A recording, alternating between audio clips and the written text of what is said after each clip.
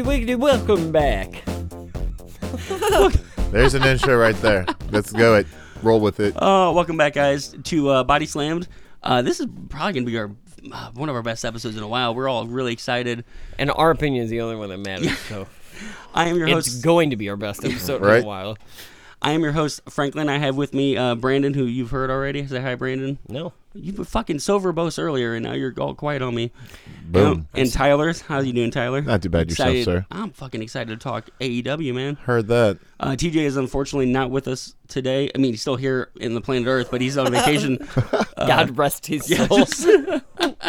I mean, God bless his soul. You're right. There's a good chance that he'll have, if we forget something to say, he might pop in near the end and drop in his 2 cents. No, depending bullshit. on when he gets back from vacation. Bullshit. He's not going to come fucking... whatever. Piggyback off our hard work. I'm just, We clearly put so much time and effort into this. Right. I'm done with this episode. He's not calling in sick and getting an A on this project. Yeah. So we are here to talk about Double or Nothing. I've never been the smart science partner. Ever. Taking place at the MGM Grand Garden Arena.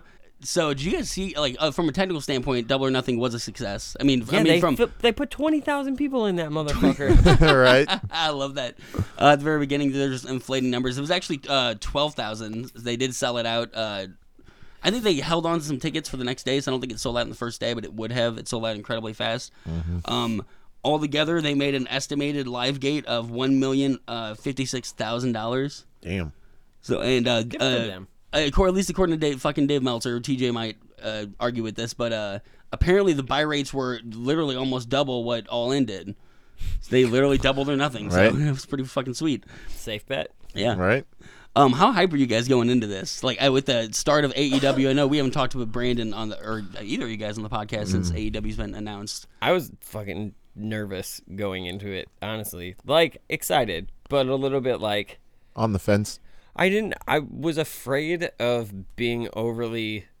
Like, it's been hyped, right? Like, since they've announced it, it's been a big deal. We've all been waiting for it. It's been pushed to the moon, like Roman Reigns style. Right. And I was very much like, okay, but this could fucking dud out, and we could all be disappointed, so let's everybody hold up. For me personally, and I think like overwhelmingly, you can look at the Twitter sphere, and like it overwhelmingly more than paid off. Yeah. Right. So I'm all aboard the hype train on this one. I mean, after just watching this pay-per-view and the explosion at the end, I was just like, yeah. Sold. Yeah, we're gonna have to wait. We'll get there soon with the ending, but after watching it, I'm completely marked out for AEW. Right. They did pay off. So did this seem different to you than All In? Because honestly, going in, it didn't seem. I mean, obviously they had announced they were doing their own company, so that felt different. But to me, it felt just more like a All In, 1.5, All In 2. I guess we're getting All Out, so I don't know where, Yeah, but with the exception that like they were taking noticeable shots at WWE. Yeah. Like that was a big part of this show, which I think excited people like me who have been bitching about WWE's product for a fucking decade. Yeah. So we have to point out just in the timeline that this is coming off of WWE just done Money in the Bank, 2019. Money in the shitter. Yeah. Besides, I mean, I actually honestly thought that Bayley had a really good story of her winning the Money in the Bank, cashing in and getting the title. Well, that's just a slap in the face to Sasha. Yeah, well, Sasha's not there anymore. Well, that's it. It's like, Mercedes. Oh, you're gonna leave? We're gonna give your partner a fucking you walk belt. away, boom. Yeah, exactly. Yeah.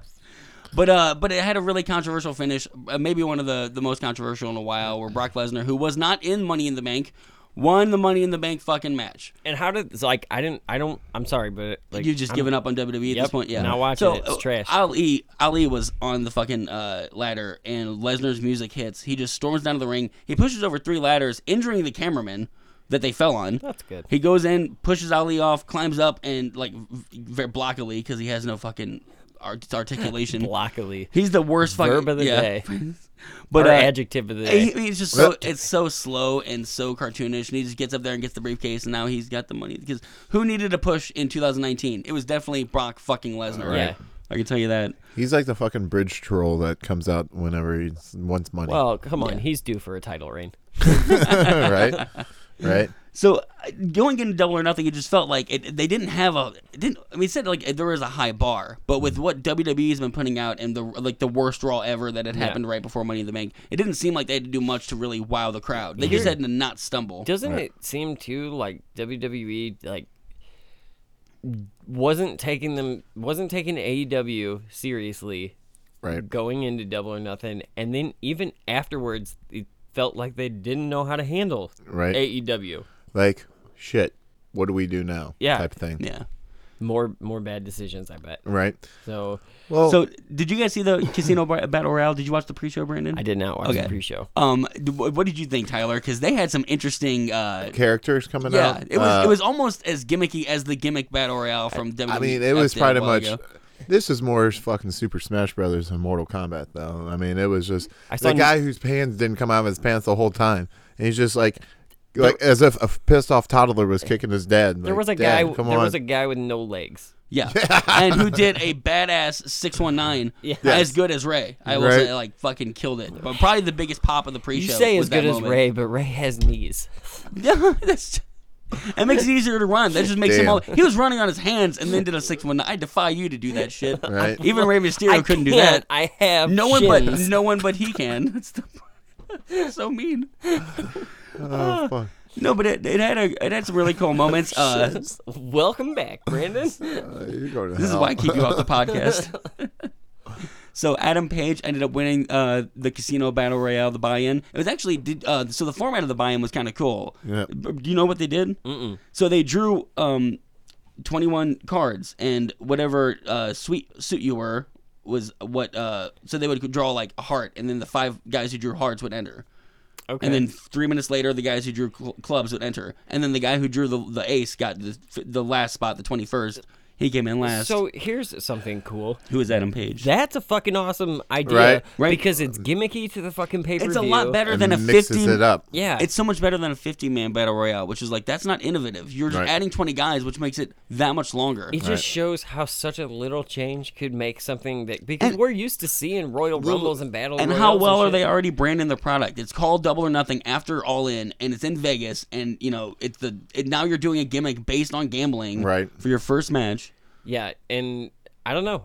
Like, it just, to Brandy me... Rhodes is a fucking great... the comparison... branding officer, I'll say that. The comparison between how WWE's product has gotten so predictable and stale and the same for so long, to just think that, like, all they had to do was put associate it with fucking suits and in a casino and boom, there you go. It's different, it's fun, it's gimmicky, and like I don't know, dude. There'll be a reoccurring theme tonight of things WWE could easily do. You know what's great about this? Like first of all, AEW feels to me, watching Double or Nothing to me was like being 12 years old again, right? Like it's 1999, and that's actually the thing I was seeing the most on Twitter and stuff. People commenting like, "This feels different. It doesn't feel like WWE. It feels like WCW. It kind of does. It definitely doesn't feel like TNA. Like it's different from New Japan. It's different from Ring of Honor. Yeah. Yep. I feel like they did a good job of fresher. I feel like watching Double or Nothing was like watching an episode of Thunder with a way cooler backdrop. No, yes. And like I will say I've gone back and watched All In and then rewatched Double or Nothing. They really learn now that they have a staff and they know who their people are and they have backstage talent who are going to be there week to week. You're starting to see that, like just from these 2 pay-per-views, they improved so much. Like there was still a couple fuck ups. They have the double ramps for the entrances, and there are points when the camera's pointed at one and someone comes down the other. In pro wrestling, there's going to be fuck ups, and like you know what? As long as they can keep me as excited as they made me, fuck it. Like, I'm cool with... Do you remember, like, when WWE had competition in WCW? Like, one of the things that Scott Hall and Kevin Nash famously said, I think it was Scott Hall that said, like, the difference between WCW and WWF was that WCW was a television company with a wrestling show. Or they were a television company with a wrestling show, whereas WWF was a wrestling company with a television show. To have a television and show. like they give examples about how like the cameraman like just got off Baywatch, so like they didn't know what the fuck to be looking at and like whatever. But it was still good because it was different from what was happening a couple channels away. Right. I'm good with AEW making like rookie mistakes. They are rookies, so like their owner's fucking 36 and is a huge wrestling fan, and like I mean they are rookies. They're doing this. Yeah, I'll tell you, this is probably a smoother debut than most wrestling companies have had. Oh yeah, for their first show. Any wrestling well, company? they took their time. I So mean, also, and like in AEW, right out front is after once we get into the pay-per-view proper, Double or Nothing. They're showing how they're really putting an emphasis on tag team matches. That they want to be the company that brings tag team wrestling back to the West. I will say it's kind of been gone. Like it's unique because this is a wrestling company for the social media era. Like they WWEF, CW, whatever, whichever one, didn't have the luxury of being able to build it up before you saw it. Right. So they had to start in fucking gymnasiums and shit. And like, granted, these guys built up their popularity in gymnasiums and shit, but they did it on the internet so that they were able to adapt. And establish themselves so that coming into their second pay-per-view, most of these guys are so established on the indies that they bring the story with them. Both of these shows combined, All In and Double or Nothing, sold out in less than an hour total. Mm-hmm. Like, yeah, that's insane. For guys that the average wrestling fan probably wouldn't know most of these names. Right. Like even I don't know half these names. Even TJ, I think like there are a couple people he didn't know. Exactly, and that's the point that got me most. Is like few of these stars or few of these wrestlers I do know and like I do follow or whatnot, and I am a fan. And then people coming in from China or Japan or whatever, and then it's just like T Shark or T whoever, T Hawk's coming in here. I don't know who he is, but he moves like a fucking tank and can take anyone down. Oh right, I became a fan of like 12 wrestlers at the night of Double or Nothing. Exactly. Like, Luchasaurus is like one of my favorite. Hells fucking yeah. Fuck yeah. Hells yeah. Fuck yeah. I love any wrestlers. Any wrestler's been in the game for 65 million years over here, just like destroying the audio. So we get like SoCal Uncensored taking on Strong Hearts at a good tag team match to actually open the pay-per-view proper. We get a 4-way tag match, which actually was a 3-way. Britt Baker taking on Nyla Rose, taking on Kylie Ray. And then Brandy wants to make the match a little more awesome. That was very fucking Stephanie McMahon. Right. I know. I love they played off the fact that she was like threatening to get in the match herself. She even came down in her ring gear. Did you see the pop, the crowd? Do you like how loud it got when they brought out Awesome Kong? Hell yeah, dude. That was. Do you guys know anything about her? Like I know a very little, but just only recently. But so Awesome Kong, she made her name in Japan. She also made her name in TNA. Okay. She one of the things that set TNA apart originally was that they had a women's division they were taking way more seriously than the divas, the divas in WWE at the time. Because Awesome Kong was like just out there, kind of like Jax before, like Nia Jax. Yeah, exactly. That kind of unstoppable powerhouse. And I love that AEW's female roster already looks different. It's not a bunch of 5'6" blonde women. You know, it's ex-cheerleaders. Yeah, there's a like they're getting better now, but for a while there was a monotony of like they all look the same to the point that the commentators couldn't tell them apart sometimes. Right. Yeah, but not to say that WWE or really any wrestling company has like the sharpest commentary. Like wrestling's what half of what makes wrestling awesome is the goofy ass fuck ups. Speaking of commentary, before we get going on Awesome Kong more, JR.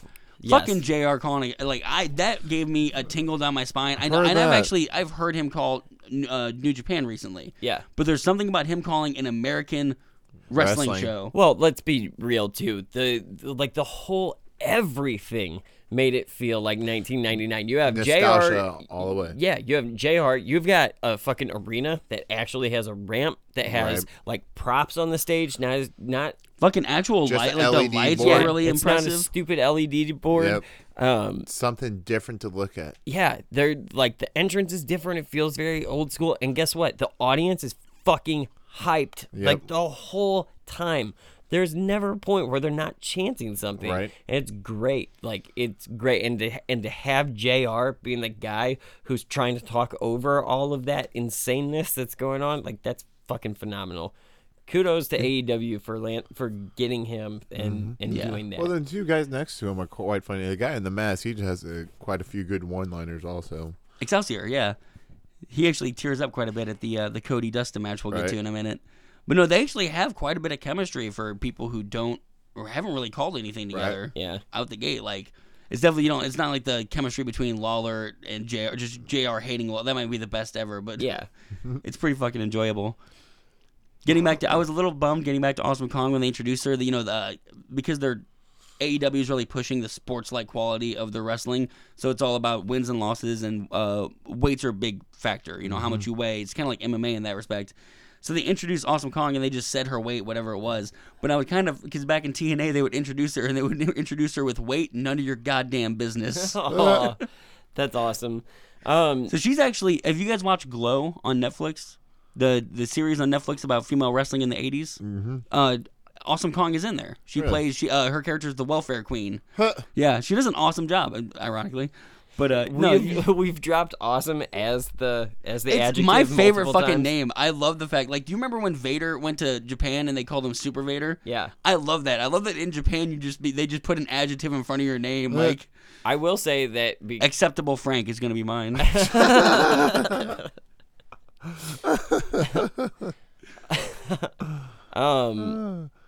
Yeah, follow that.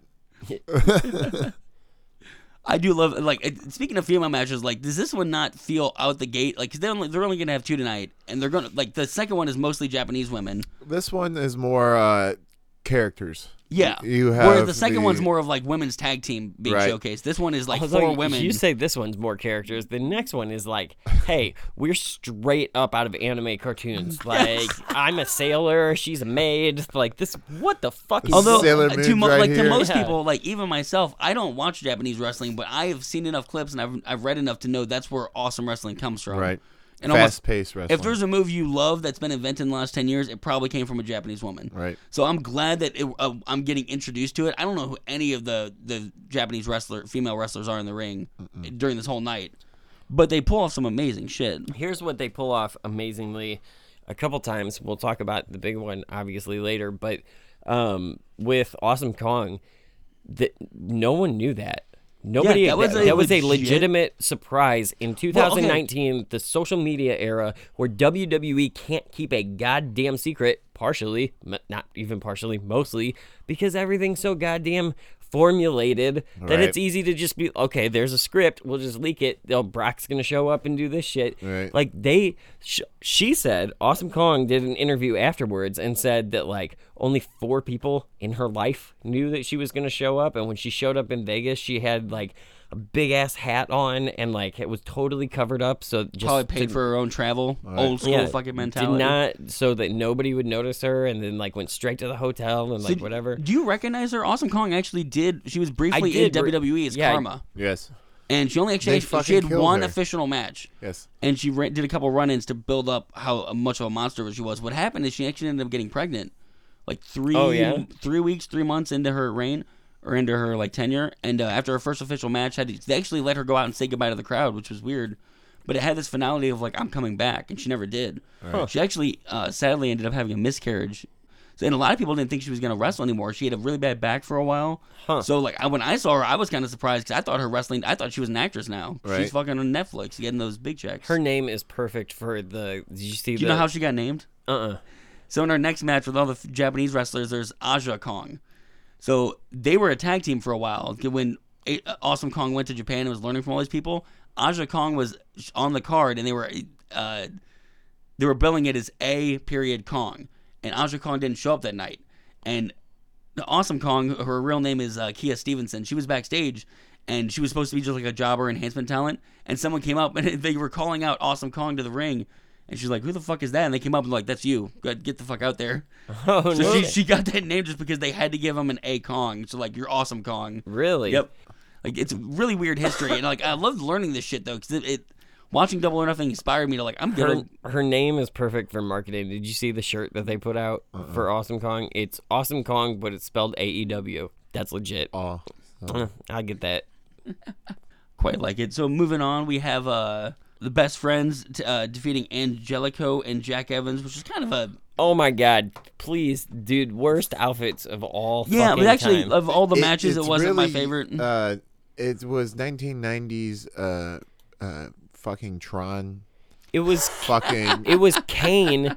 Animated shit. It looked a lot like Kane. It was Kane with like that, like with an green. emo haircut. He fucking like ran into a highlighter or some shit. Like something happened. I don't know. That was. I almost ridiculous. thought it looked like he was kind of raiding Seth Rollins' wardrobe at a certain point, like, but just like kept going with it. Right. It's like, give me sleeves, give me everything. Right. Yeah, that's. Give me the Jinko shorts. So as soon as I saw them too, I was like, those are the nihilists from Lebowski, right? Like straight up. We are nihilists, Lebowski. We believe in Clearly, nothing. they don't care about their fucking outfits. No. So.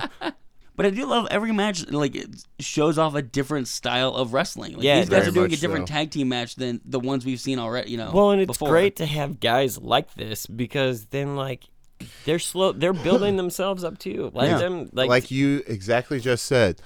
After watching this, you just went online and just started researching everyone. Oh, finding yeah, out all watching these, tons yeah. of shit. So therefore, that's exactly what's happening. And this is kind of like their time to building shine. Like, investment. yeah, we have the big guys who are going to come in and kind of steal the show in a bit, but like, get out there and get the crowd hot, and they do every match. None of them are dead. Like, I mean, granted, you have one of the hottest crowds. This Right. is Like this outside is, of an ECW crowd. This is the WCW undercard when management gives a shit, Right. right? Yeah. Like But I mean, to me it was almost better because you had no embarrassing promos. You had no right. goofy backstage stuff, which I know they said they're going to stay away from that. Like, they want to tell the story in and around the ring because that's where Which wrestling is should perfect. take place. Like that was one of the mistakes of the Attitude Era, the Golden Era, right? Of like especially with WCW where Jericho and somebody would be having a match, or like the cruiserweights would be doing a match or whatever. And those guys, and the commentary was talking about the NWO still. It It was was like, like all the time. but if you people that weren't even going to show up that night, Right. Like, Right. just, but if you, I wonder what Sting's doing. He's probably at home in the Right. rafters yeah, his home rafters in the barn. You know? But yeah, like this is better because you get to hear them talk about these people Right. throughout the match, and like you don't need the fucking The people- backstage. I mean, The you people almost in get the front of you. sense Yeah. that, like, even Jim Ross, like, you get the sense that he probably doesn't even know all these cats, Right. but Right. he's going to. He's going to learn them because Yeah. if they stick around long enough, they're going to impress. Hopefully, Almost as if like a hockey commentator or a like, hey, this is who's in the lineup. This is who they are. This is their names. That's all you need to know. right? Comment on what they do. Yeah. Here's a little backstory if that. And there is some. I actually do like this match quite a bit. I don't know why I was kind of. It was very entertaining because it was super fast paced. Yeah. And not a single person in this match did not have neon green. So how could you not keep track of them? Jesus. Even if you weren't That not might paying have been attention. like I had a little legal man syndrome kicking in here. I was like, who the fuck is the legal man? Someone in green, but that could be anybody except the Right. ref. Right. Yeah, this looks like Speed Racer versus Hot Topic. Yeah.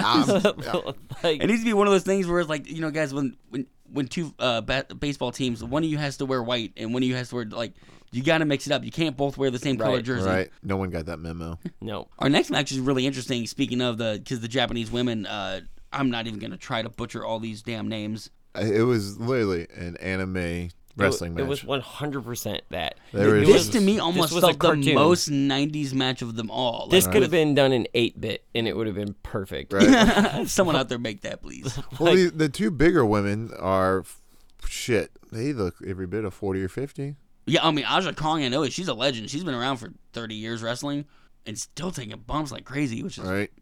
damn, it's odd. Jasmine's out there. Like, what the fuck is Jasmine from Disney's Aladdin doing out there? As refing. Do you think we just got sued? I'm on this. I'm on this show like once every 10 episodes, and I'm like, we're gonna get cease and desist. All right. Use nothing but copyrighted music from now on. So I can show you the world. Let's move on because we have our last 3 matches, which I think we're going to spend the bulk of our time on. But as far as a paced pay-per-view, up until this point, it had been exactly paced. Right. Every match was in the order it needed to happen. Moving on, though, this match is, I don't know, I almost think this...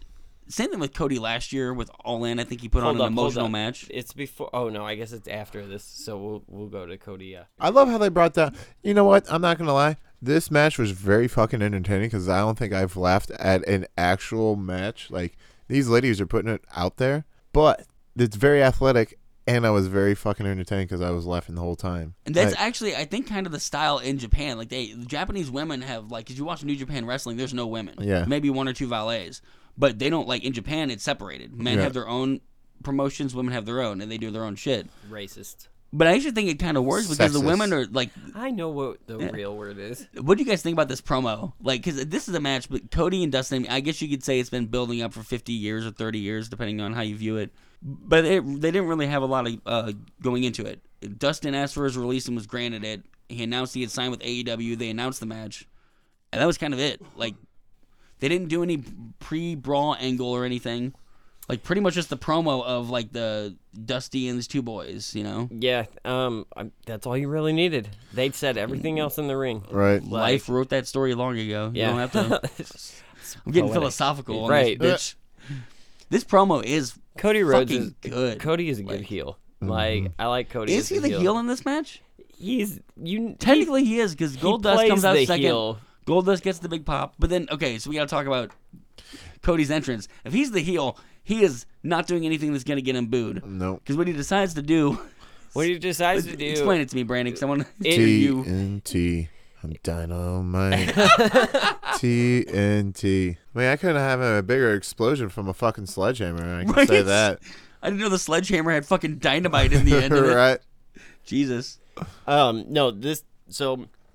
The entrance is the greatest thing. First of all, going back to the whole set, like the fact that this isn't an LED screen, but it's so simple. It's a fucking chandelier. Right. That's all it is. And they like it's twirling lights and whatever, but that's all you fucking need. That's all you need, and it looks so much cooler. Like it couldn't have cost that much. I mean, we're not talking about WrestleMania fucking. You know why? Entrance. Because it's special effects versus puppets, and at least for our generation, like we're always gonna be on Team Puppet because like it's real. No matter how fake it looks, it's fucking real. Like no matter how real CGI looks, it's fucking fake, and that's WWE versus this type of like intimate setup, right? So chandelier, twirling lights, we pan fucking down, and here comes Cody Rhodes, who Austin, my brother, pointed out that like.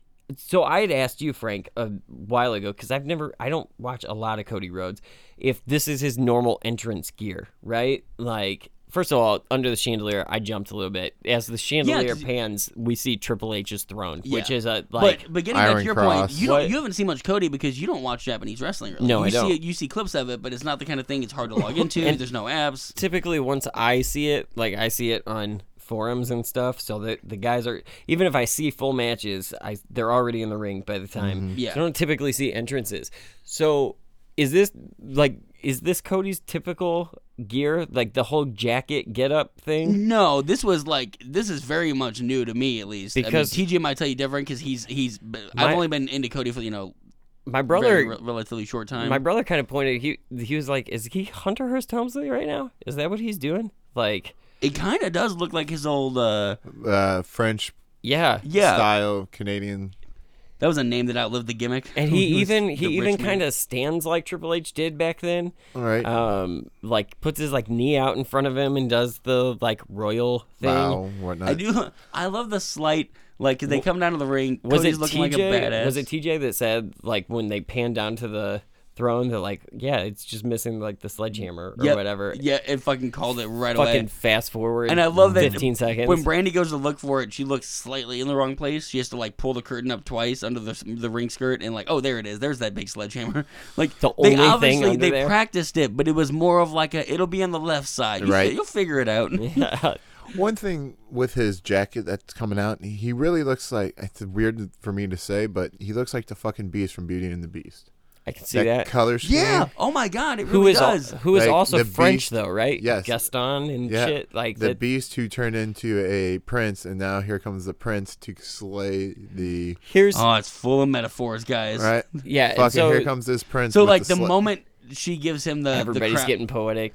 Just poetic justice. That's what this is right here. this is because everybody's worked today Oh, and it's AEW, fucking where midnight Art in Bell- studio land. And everybody's just like being stupid. And fucking Tyler's breaking the studio. just like Cody broke that fucking throne just to bring us back. So you think he did it better or Drogon? Like honestly. So Cody grabs Brandy, hands him the sledgehammer, right? He You know walks what's up the ramp and he stands With purpose. exactly like Triple H, pans to the crowd exactly like Triple H, and then destroys the throne. with a little pop? Yeah. And what is Brandy's scream? Bring it down. Bring it down. Yeah. Should have said burn it down. Would have been better. Start what's- giving away WWE endings Here- before they happen. Just really. You know what's fuck with them. really funny is I looked it up. That is not an official sledgehammer you can fucking buy. They had to have that fucking custom made. I'm sure they did. It looks like a big piece of rubber. Exactly. Like it looks dumb, and Right. like I wondered if that was part of the thing. Like I wondered if they wanted it to look. Might as well just got a fucking Bludgeon Stupid. Brothers hammer and just go Oh, up there. God. Yeah. Or a Mario hammer. Here's if I can like before we get into the match, if I can Shit on Triple H for a minute. if I Oh. can shit on Cody for a minute. Okay. I really like Cody, and I like how this match goes, and I like that they're able to sell this match with like a slow pace, which we can get into in a second. But what I don't like is his explanation about all of the cool shit we just excitedly explained. Right. That entrance was fucking badass. All of those shots at WWE were perfect. That made me excited. And then for him to come out in an interview after the pay-per-view and be asked about those obvious shots fired and be like, well, see, the thing is, it's supposed to signify the fact that I'm not ready to be a total manager yet. I'm just going to be a wrestler. So, see, Triple H is a manager, so I'm going to break the throne. Shut the fuck up, dude. You took shots at WWE. Try not own to. that. Yeah. Because that's why it popped. Try not to water it down. Yeah, that was just You could have just said like we all know what it meant. 'Cause Right. We all did. yeah, like that's it. That's You know all what would have been needed. really cool if the guy asked that and he just looked at him and just said, next. Yeah. Yeah. Just let it be. I don't He answer could stupid questions. he could have said who's next, and that would have been even better. Like, He's gonna steal all their fucking. oh my god, catchphrases. yeah. Anyone that Cease isn't and nailed desist. down. They already have the fucking. They already used the NWO's wolf hand Right. gesture. Yeah. I don't think you can copyright a hand gesture though. No, I So don't- fuck them. Nope. Yeah, So I'm sure WWE tried, but Right. now we can get into this amazing. This is So, like- a great moment in wrestling history. yeah. in So my Dustin was opinion. on. Dustin Rhodes was on Jericho's podcast. And he talked about like the butterflies, like not knowing how the crowd would react to him. Am I the only one? When I was sitting at home, I knew exactly how the crowd would react to him. I did too. The way I was gonna react to him. I want to 'cause- fucking see him. Yeah, I was excited. I'm like at this point, I'm excited because I've watched WWE for a long time. I've had a lot of complaints. I felt bad for those guys because I like those guys, and I just feel like you're not getting used the right way. No. And I'll be Like- completely honest, I did not realize Goldust was still with WWE. It'd been so long Right. since I'd actually seen him. It's like, damn, he's got tattoos on Yeah, his and sleeve. Yeah, that was actually something he talked about in the interview. He decided to go sleeveless because he wanted to show off the tats and he wanted to like appear like this is a new. For anybody, The new version. For With the anybody new in the face. audience too that hasn't listened to that, that is one of my favorite wrestling interviews ever. Shoot interview. It's not really a shoot interview. It's like he doesn't not, shit on anything. But like, I highly recommend listening to that episode of Talk Is Jericho. 'Cause him talking that is about Roddy Piper was. his great. career is awesome, but like he's a humble dude. He's just like it was good. I really liked that a lot. But that was that. I agree with you. Like I was in the same boat. I was excited for Cody to come out, and I was more excited for Dustin to come out. And this Right. I mean, mostly because like brother versus brother. This is a match we'd only seen once in the WWE. How many times? And it So, was shit. Yeah, so let's talk about that real quick. It happened once. Right. Fastlane 2015. We just watched it before we started recording to refresh our memory. And it's such a WWE match. It's fucking nothing but hip checks and, like, it's fast paced and it's not that it's not enjoyable, but for the two guys, brother versus brother, that is a lame brother versus brother match.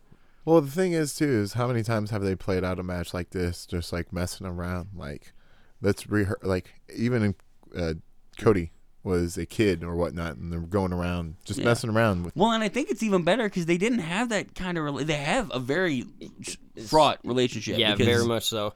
Dustin and Dusty didn't get along all the time. And then when Cody came around, Dusty was retired, so Cody got like the great dad. Dustin got the dad that was always booking, always on the road, like. Plus, and there's a 20-year difference between them. Right. Dustin got into like drugs and stuff and had a falling out, and there was a whole bunch of stuff that caused rift between Cody and Dustin. But that's also something that is really cool about WWE loves to capitalize on real drama. Wrestling in general, WCW. Oh, you got an addiction? They could not. Why would they not have main evented a WrestleMania or even a fucking why? A because SummerSlam WWE is all about owning, like creating whoever the person is and owning that character, and WWE was so focused on bullshit like Stardust that there's no way you could sell this story with Stardust. This has to be Cody Rhodes. Yeah. It has to be. I mean, he can be called Goldust, and I'm sure. I mean, I refer to him as Goldust throughout the night because it's gonna take me a while to get used to calling Stardust. I know, but so yeah, I agree with you. But I don't. Is it important for Dustin to be him? No, it's important for Stardust to not exist for the story to work. That's very, very true. Okay, am I the only one that I got a kick out of the fact that man, I'm gonna keep kicking this mic stand. I'm so bad. I hear that in my ears so loud. Both shows, I do it all the time. Am I the only one that I was so happy to see that they wrestled this like their dad had booked it? Right. This was a classic Dusty match, besides the clean ending, which he wasn't known for. But Dusty was known for gallons of blood, Yeah, that was insane. So, 10 minutes into the match? 8 minutes into the match? Fucking Dustin... Well, Brandy interferes twice, and we get the classic Earl Hebner winding up at the far. You're out of here! Right. Which was even great that they had Earl Hebner. There's so much nostalgia in this fucking thing. Yeah. Right. I'm wondering if he's selling AEW shirts on the side, though, because he start out checking of his around. Trunk still. Same car. I also love that Cody mocks Stardust in this match. That they reference that. They reference that. Yeah, because the history's alive. Yeah.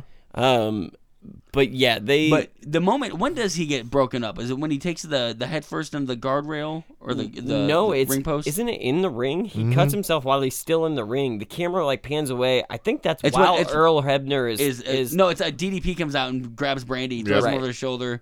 But I'm pretty sure that's when he gigs. Dustin cuts himself and does not do it right. No. In the wrong spot. So in the interview, he talked about I cut myself and it bleeding out. I'm like, oh, am I going a little too far? And then 5 minutes, it's kind of everywhere. And 10 minutes, it's everywhere. It's like, shit, I might be done. He's like, after 15, I knew I was gonna be okay. But there was a while there. Yeah, he said it was like squirting with his pulse. He could just feel it. So you weren't there, Brandon, but me and Tyler and TJ were sitting on my couch, fucking watching it.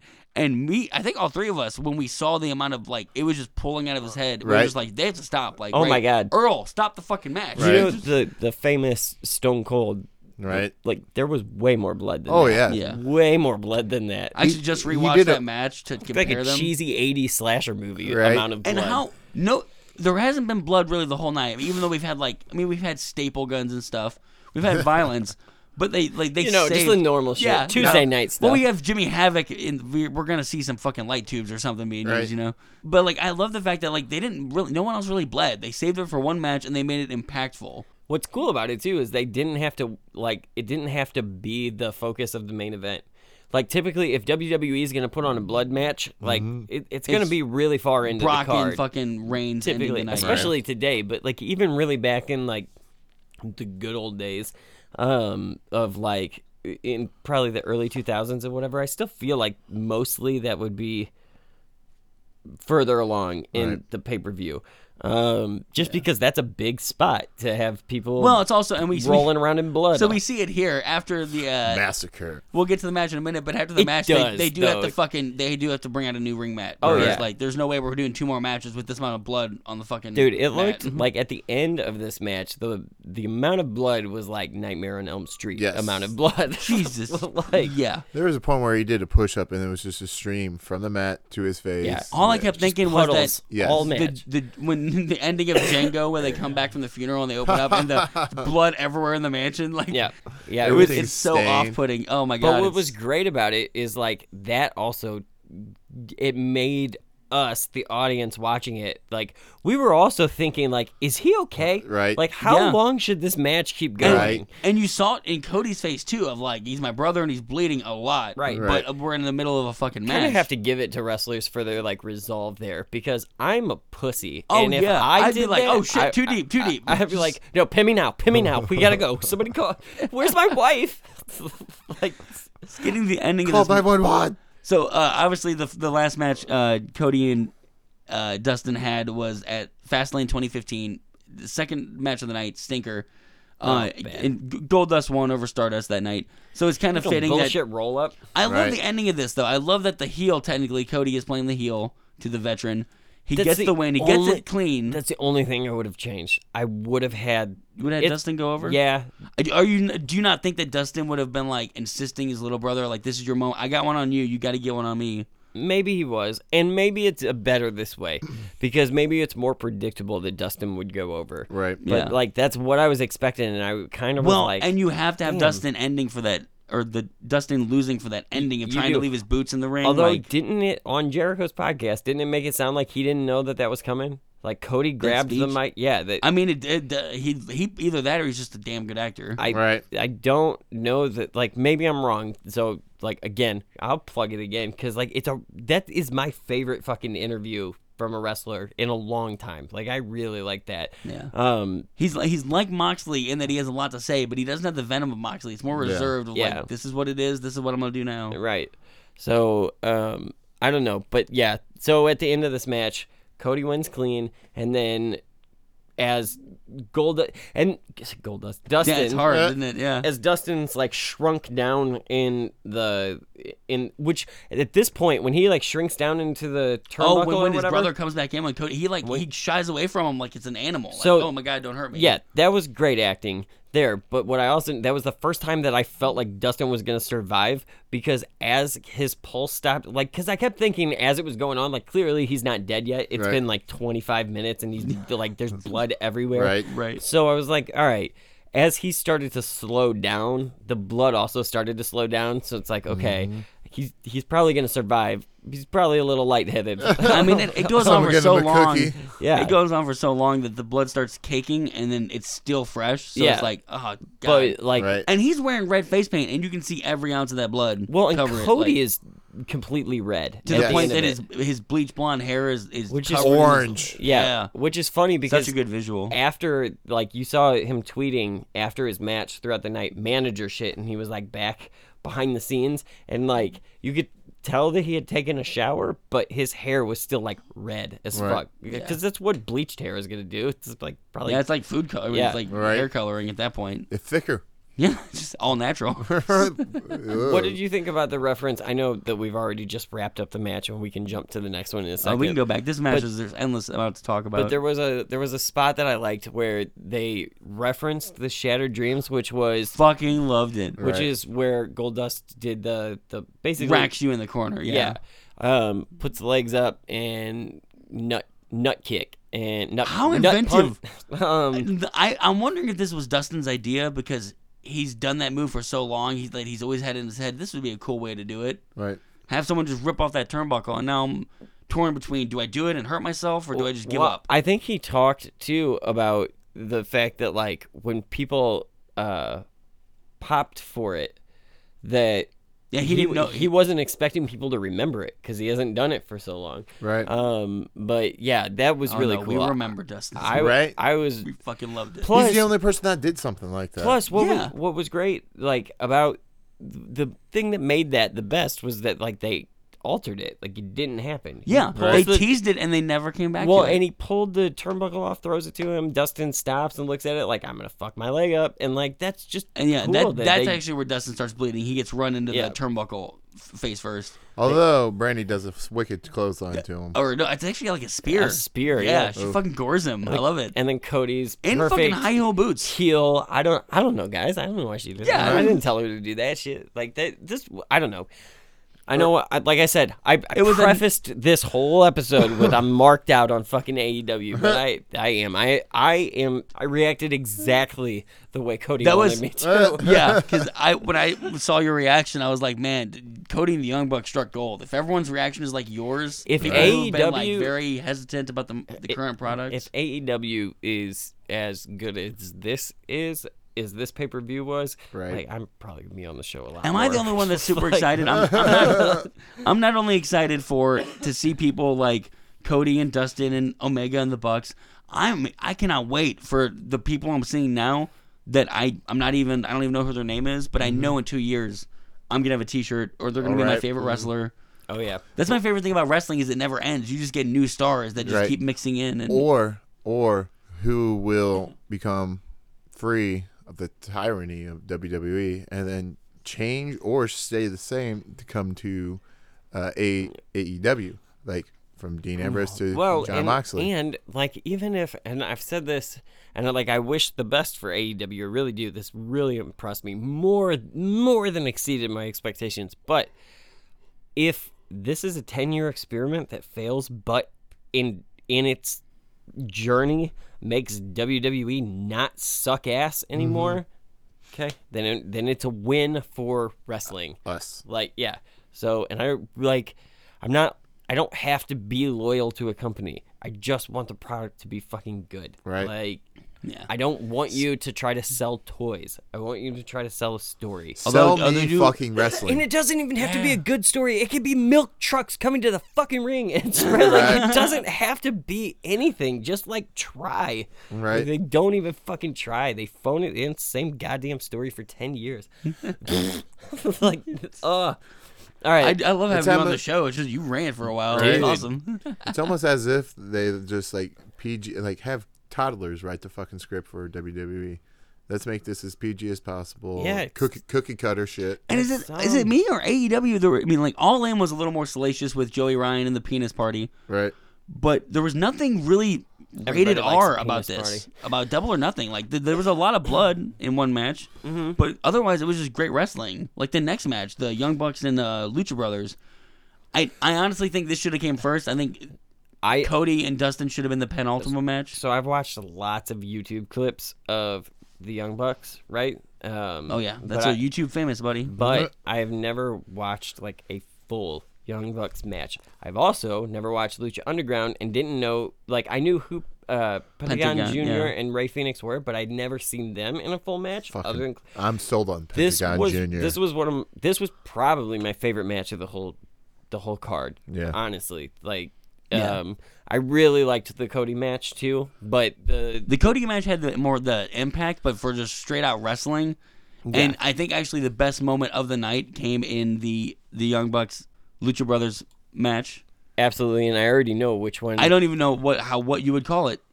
First of all, can we talk about the Young Bucks' entrance outfit before we go any further? Fucking Elvis. They're in fucking Vegas. Elvis is back. Right. He has not left the building, and there's two of them. Fucking great.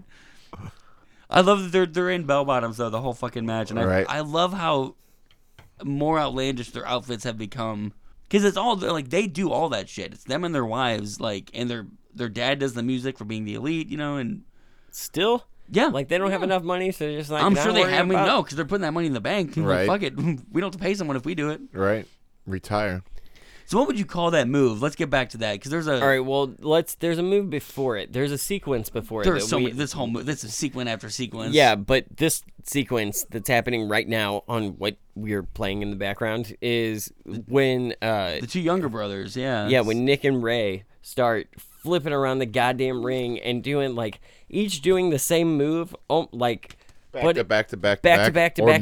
Yeah. And then like there's just constantly switching from left to right to left to right to left. It starts out awesome. It starts out in the ring. They go out of the ring. It ends with two double drop kicks. They both drop kick air. Yeah. And then they get up and they look at each other and then one of them pats each other on the chest and is like, all right, let's get back in the ring. Like, right. Yeah. So you can real fucking do this. Like there's like a camaraderie between them. There's a lot of people that complain about that and say that the Young Bucks are like ruining wrestling for that because like it's supposed to be a fight. It's supposed to be, but like you know what? It's supposed to be entertaining, right? And like first and foremost, especially coming from guys who work for the entertainment company that's not entertaining to be criticizing guys like this who get the audience involved. This is exactly. Say what you want about Joey Ryan's penis suplexes, people but man, love it. I pop for it. Yeah. You know, in more than one way. Pop for it. Exactly. Right?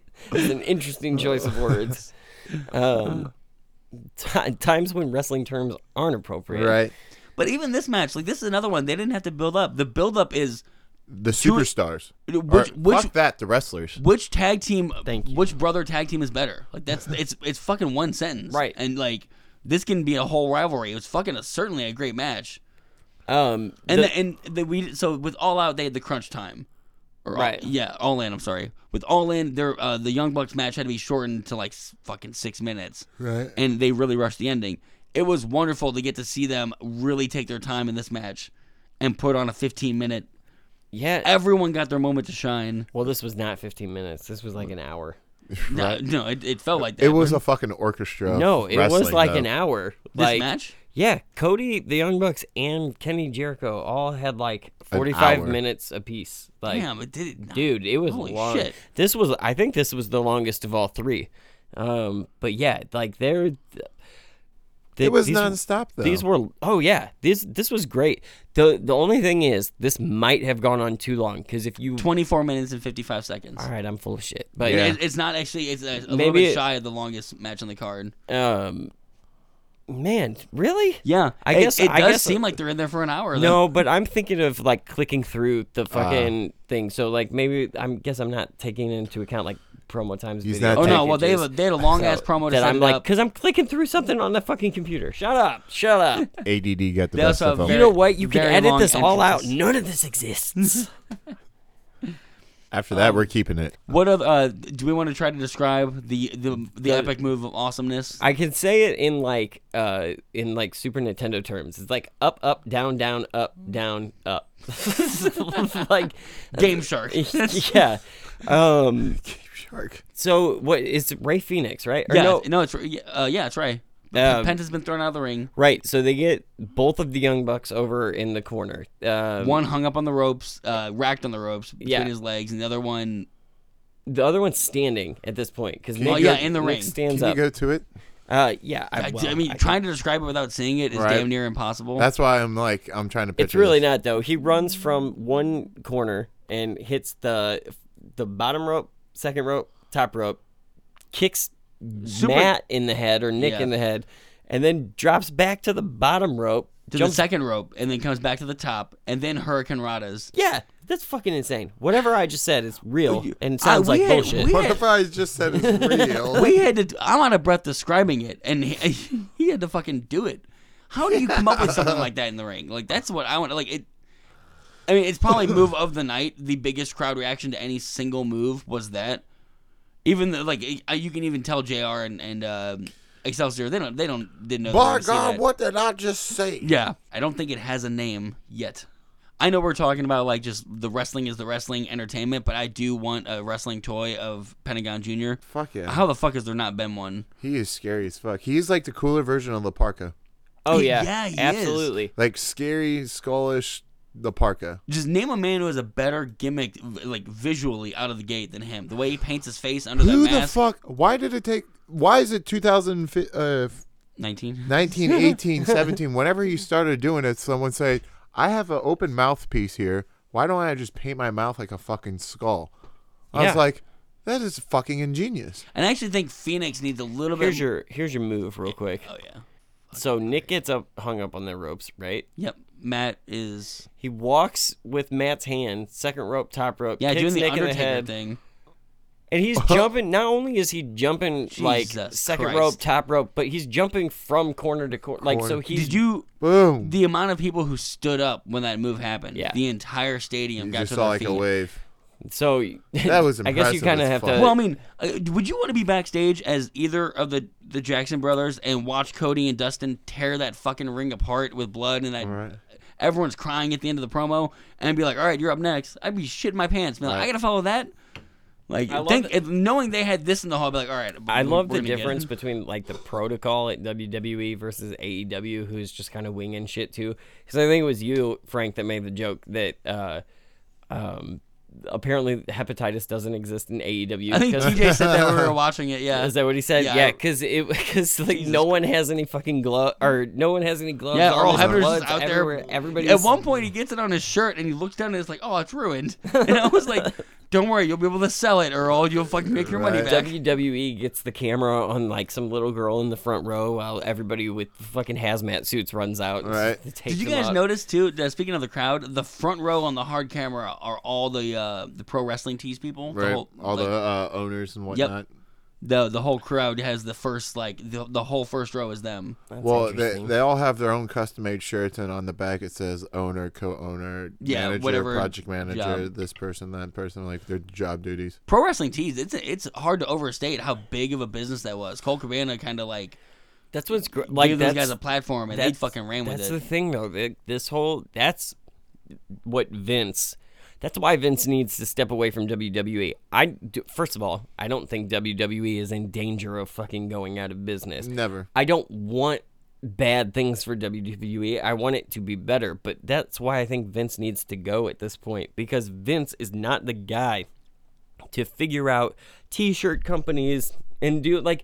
Because I'm not saying that he can't do companies. He has proven that he can do companies, and he can take and like corner different areas of the market. I just don't think social media is one of them. And because if it was, we wouldn't know everything that's going to happen in WWE fucking weeks ahead of time. Right. Like, he is the grandpa, like, how do I turn off the remote? Yeah. Or, he's that guy. You're right. What is this twatter everyone's talking about? Exactly. That's good shit.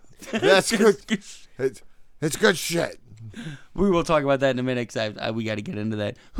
Speaking of this match, before we get out of the Young Bucks and the Lucha Brothers, who's the bad guy in here? Who's the good? Which team cares? is good? They're both exactly. Yeah. They're Who both, the fuck cares? But it struck me like most of these matches, there's not a traditional heel. No, but what's great about that again is it's kind of like It's kind of like the lack of direction that WCW had, where they weren't putting over they had no storylines for their mid-card guys, so it was just like guys in the middle of the show wrestling. Right. But I'm fine with that, because for them, these guys, whether like Nick Jackson, the Jackson brothers, and the Lucha Brothers, it doesn't matter to me, the viewer, personally, Brandon, while I'm watching it, because I'm just like, dude, these guys are just trying to be better than one another. Right. And that's all the story I fucking need. Yeah. I don't really need more than that. This reminds me of when I got into wrestling, is like staying up Saturday nights to watch that 1 hour of WCW or WWE that's on at midnight on fucking Channel 11 or Channel 30.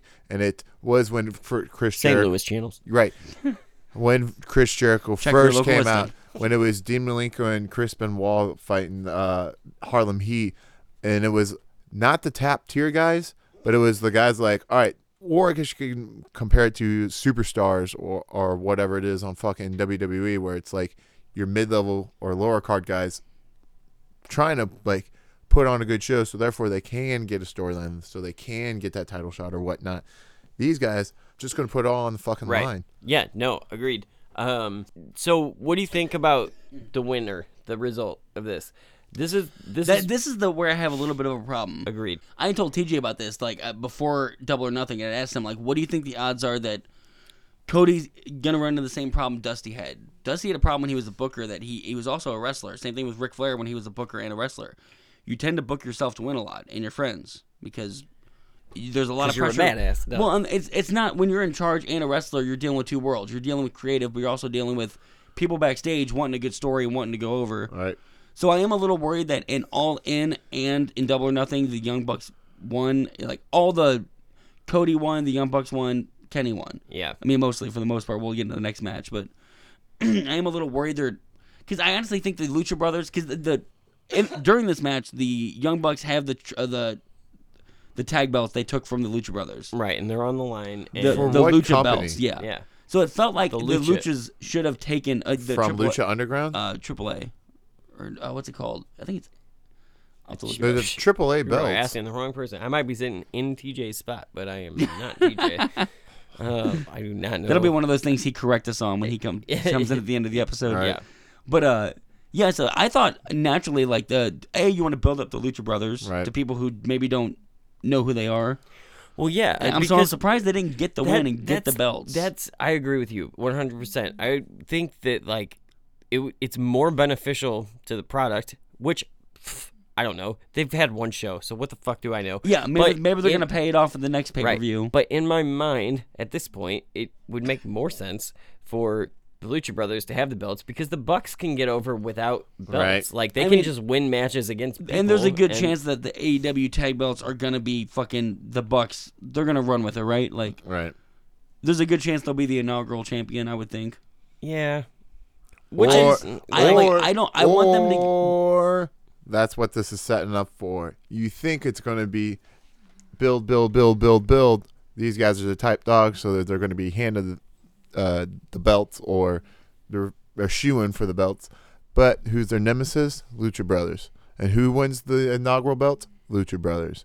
On whose company? Young Bucks company. Yeah.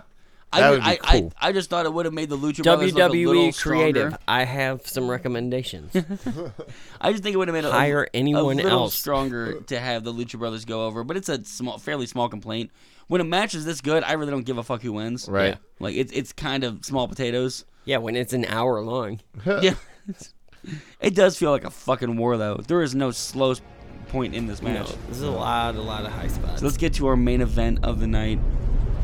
For the last 15, 16 months, I have been burning, thinking, yearning for another chance. And I have to make it go away. And the only way to do that is to beat Kenny Omega, Double or Nothing in Las Vegas.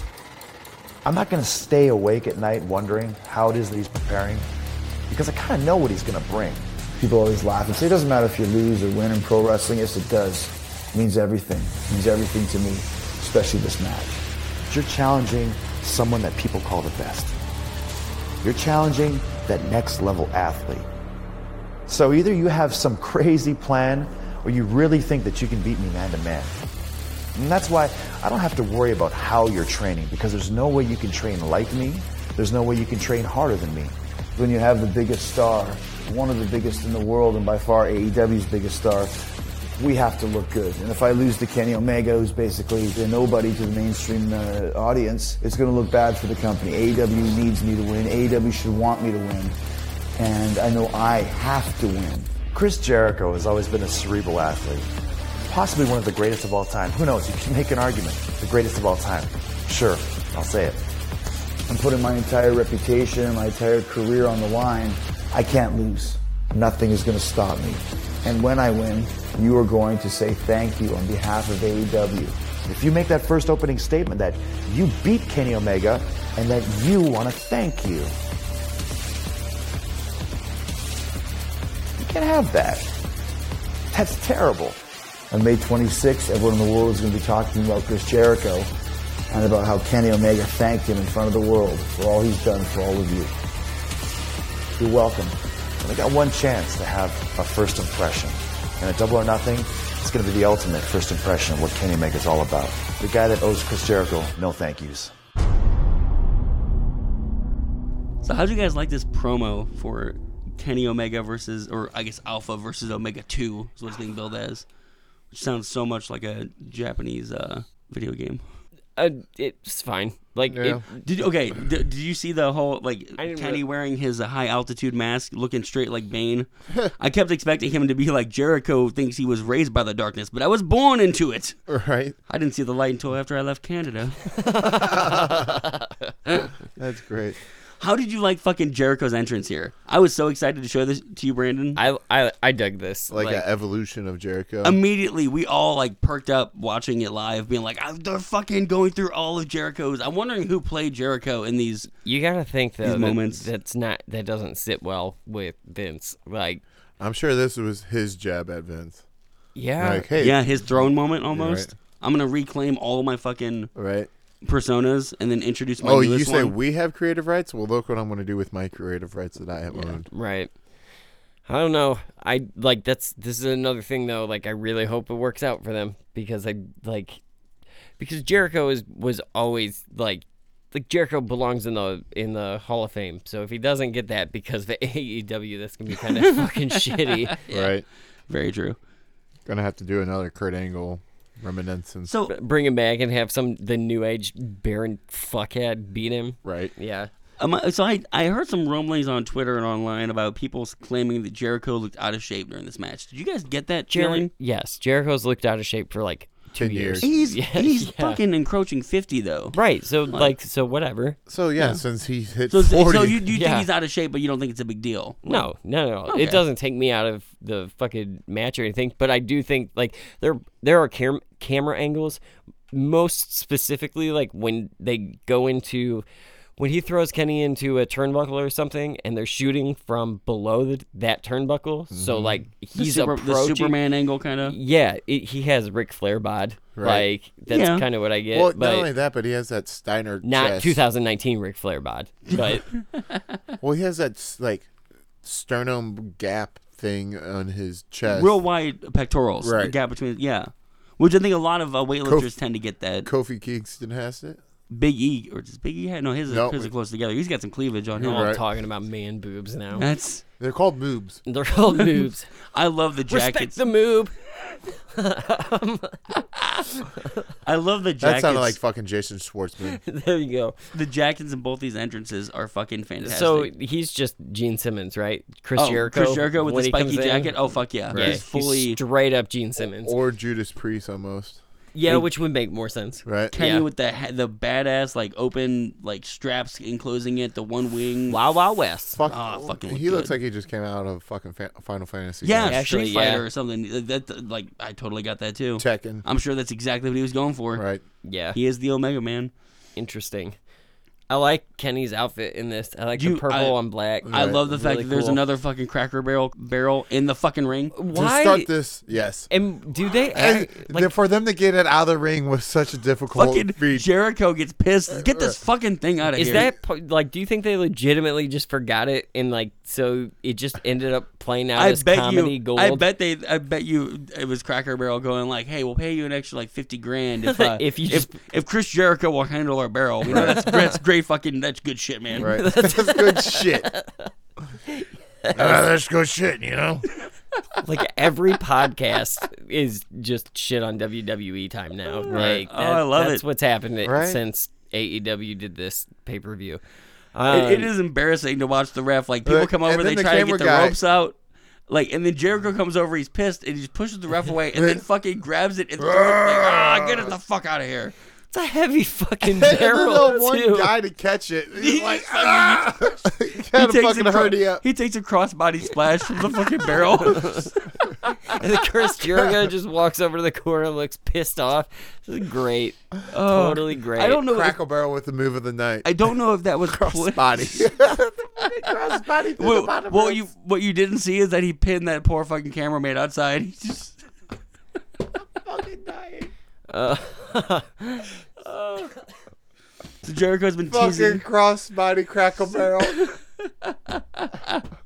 There's got to be fan footage. CBCB. There's got to be some fan footage camera from that side of the ring filming it, and you just see the guy trying to catch it, and just they both go down below the barricade. Just like, oh shit. Oh man. So Anyway, back to this match.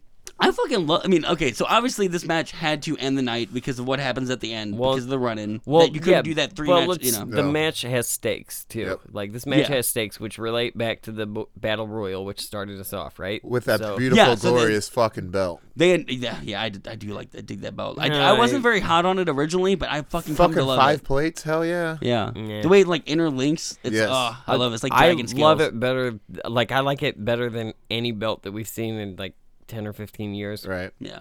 But to me, I don't like. I guess we missed. I don't like that there's no fucking side plates on the. Yeah, we did miss that. Yeah. Do you want to talk we- about Bret Hart introducing that belt? Real We quick? can. Let's finish this Yes. match and then we'll sum up AEW. We'll get Okay. that in there. But as far as the belt, we can talk about part of that now. How it looks, I guess. Since it's brought up. It's 5 plates, no side plates, because it's all just like the center. And Right. I don't know. I don't hate it. It's like I said, it's the best belt in a wrestling company that I've seen in a long time. It's hard to tell when a belt isn't on somebody when they just hold it up. Like, you need to see it around the waist of a champion. I need to see it around the waist. It reminds me of the Oval Intercontinental Championship, just a lot bigger and more floral on it. Yeah. And how it interlinks makes it able to wrap around to a certain point so that the outer plates are the side plates. Yeah. Yeah. So it will be a giant oval belt. Right. So this match, the Kenny Omega or the Alpha Omega match is the stakes are that whoever wins this match is gonna face off against the winner of the 21-man battle royale. So Adam Page. Yeah, so Adam Page, who did win, and they're gonna face off at All Out for the title. Right. So we're gonna crown a champion before we go into the weekly shows. Yeah. This was a good match too. Yeah, and a man of three people. Like, I mean, obviously at this point we knew Adam Page versus either Omega or Jericho. Mm-hmm. But like either way, I'm fucking excited. I honestly think Adam Page is an inspired choice to be the first. If they don't go the heel route and give it to Jericho, but Adam Page is probably more deserving than almost anybody in the roster. He would be the perfect babyface. Right? And it's like, it's a good way to not give Kenny the belt right away. Right. I think that Jericho needs to have the first belt because I feel like you have to have a heel started out to have the... Or the seasoned veteran. Almost like a Hogan and you get both, coming over to start it up. You get both in Jericho. You right. get the veteran, but you also get he's the only guy who actually gets booed. Right. And the crowd love him, but Jericho is able to get booed consistently, even though he's a tweener, really, he's not really a heel. Jericho does, for being like old and out of shape, as far as like at this point in his career, relatively. Yeah, he's better shape than I am at 30, so. He pulls out some of his moves though in this one. Yeah. He does 2 or 3 moonsaults off the rope, and he does a wicked code breaker. Or is that the lion salt? The lion salt, yeah. And he does a wicked code breaker. Does a code breaker. He pulls out the walls of Jericho in this too, and does the Benoit knee on the back. Yeah. Right. Which was interesting. Even his walls of Jericho seemed like he was doing the old WCW walls. Yeah, definitely the lion tamer, pushing him on the face. Yeah. How'd you like the moment when Jericho did the Rock thing? He took the camera from the cameraman, waving it around, talking trash, and then Kenny just spits water into and then fucking knocks him down. Lots of nostalgia in this. Right? Oh God! Not only that, but the fucking water was on the camera for a long time. Yeah, too. they stuck with that camera, and I love that about it. Like, they're not going to catch every little thing. Also, like that they have like shitty wooden kitchen chairs sitting out there next to right. like someone. They went out in the lobby of the fucking. I'm pretty sure they bought. the Cracker Barrel sells furniture outside on the fucking porch. I'm pretty sure they just included some chairs. Dude, what if it is? It probably is fucking Cracker Barrel furniture. Fucking rocking chairs out ringside. Look, we'll give you 50 for the barrel, but we'll give you 65 if you put some chairs up there too. We gotta move some merchandise too, man. Come on. Oh man, yeah, this was good though, and like it was good that Jericho got the win in this one. So it's gonna be Jericho versus Adam Page. Yeah, and this sets up, because obviously the first Alpha v Omega, right? You had Kenny winning. Mm-hmm. The first dream match, Kenny pulled out the win. So now this is the rubber match. Jericho picks up the win. Obviously, we're setting up to what would be the potential third match, just like with Kenny and Okada. Yep. But my thing is, like, I don't want to see that for about a year, at least. We haven't seen. It's Probably been over. God, it's almost been 2 years since they first squared off. I think. I guarantee they'll have a pay-per-view around Christmas time, and that's probably when the third match. I would almost think, or like, because they've almost. It seems like they're indicating that All Out's going to be like a. That's always going to be the theme when they go to Chicago. Right. That'll be that pay-per-view. It'll be their inaugural WrestleMania. That will be their end of the summer. Yeah, but like I think there are rumors that we might get a Double or Nothing 2, or like a yearly Double or Nothing, or always be in Vegas. Wouldn't it be quadruple? Which is kind of interesting about branding the pay-per-view to the town. Right. They did that in WCW for a while, where they would do Starrcade in the same town every year. Well, like because the fans would be more rabid because they saw the last one, it became a traditional local thing. Right. We got this pay-per-view. Road Wild and stuff, the Sturgis stuff. That'd be. I mean, honestly, if there was a pay-per-view that was always set in St. Louis, I'd be really down for that. Right. You know? Yeah. So then after the match, Chris Jericho. And the best moment of the whole night happens. Chris Jericho picks up, demands a microphone, Well, he wins with the Judas effect. Can we talk about the Judas effect? Yeah, real quick? let's talk about the Judas effect. Because of all the great Jericho finishers, it ain't one. No, it is not. It's just a spinning arm or Elbow. spinning elbow, like a fucking windmill to the face. And I'm not saying it wouldn't hurt. I would not want to take a fucking Jericho elbow to the face, especially when he works up some speed. But visually, it's not as impressive. No, it's as if he's trying to hang out with the cool young kids and come up with a quick hit move. I take it as he does have Ric Flair body now, and Ric Flair famously started taking his back hits on the side, right? He stopped landing on his back. And you can see that with Jericho. Jericho's had bad back. When he does a code breaker, the reason he doesn't do them is because he can't land straight anymore. Right. He lands a little I think to the he's side. just trying to transition. I don't think I would bet we will still see lion salts and lion tamers and code breakers from time to time, but probably in special matches. Can we also talk about Jericho's schedule now? Because he was in Japan, he's in AEW, he did the Rock and Roll cruise, but the reason I think he's able to go out and do 3 lion salts in this match is because he's had time off. Yeah, right. He's not doing that grueling WWE schedule that they do. But I'm totally fine with Jericho not wrestling every damn night on TV. No. I think he's the kind of guy. Give him a mic, let him stir the crowd up. Although he did say that he'll be on the weekly show when it launches on TNT. So when is that? In the fall. They haven't announced the date yet. But right after summer, sometime I would say September probably. So after Jericho wins, he demands a microphone, right? And he demands thank yous for bringing this company to life single-handedly. Single-handedly. He is the man. This company isn't for the people. No. It's not for you. It's for me. It's for me. I built a company so I can get that belt because that's what wrestlers do. They don't earn things anymore. Yeah. They just buy them. That was great. And so... But the crowd cheer the shit out of him, or boo the shit out of him, rather. Yeah.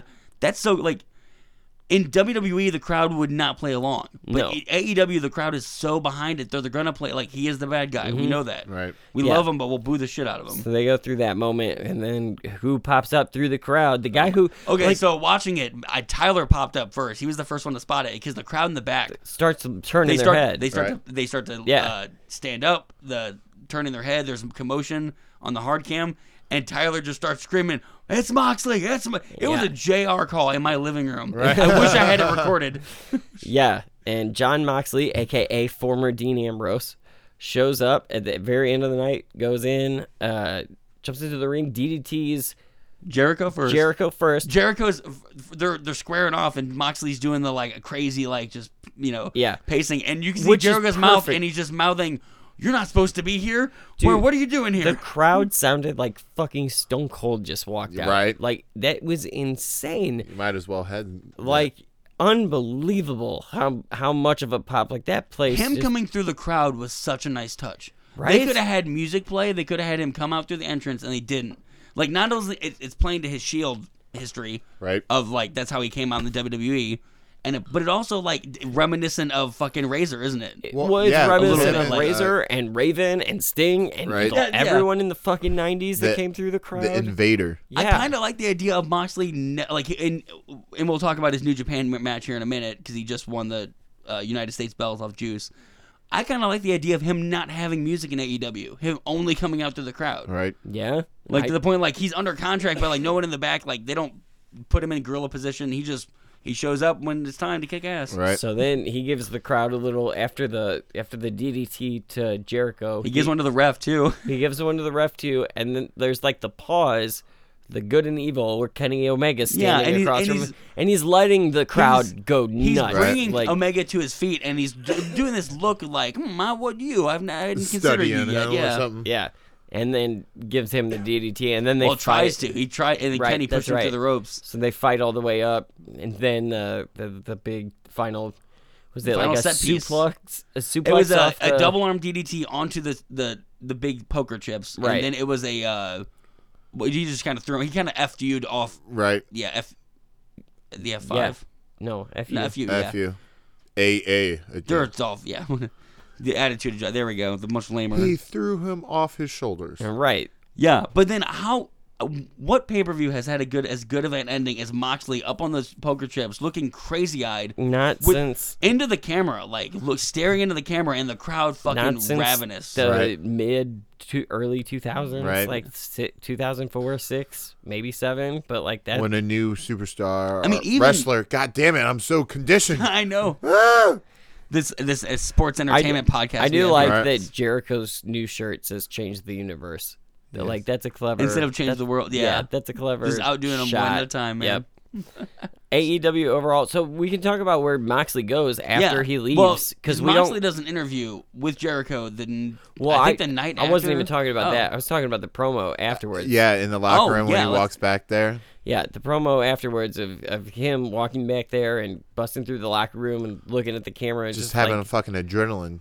This is what you call a paradigm shift. Yep. Yeah, which is basically the point. Just Boom. Fucking fantastic. Like the whole thing, just awesome. Fucking poetry. And like I know that like, and they sold it to me like that. I was the number one. Like, I was the target demographic. Right. I'm the guy who grew up in the 90s in the Attitude Era, right. who's tired of the WWE bullshit. And they basically were like, true wrestling here, fan. Let me take all of this shit from WCW and WWF's past and sprinkle it throughout this fucking show. Literally, it worked. I'm fucking marked out. To end it with Team AEW. Because they ended it with an exclamation point of Jon Moxley, a man who is just as fed up with WWE as you are, right. but for different reasons. Right.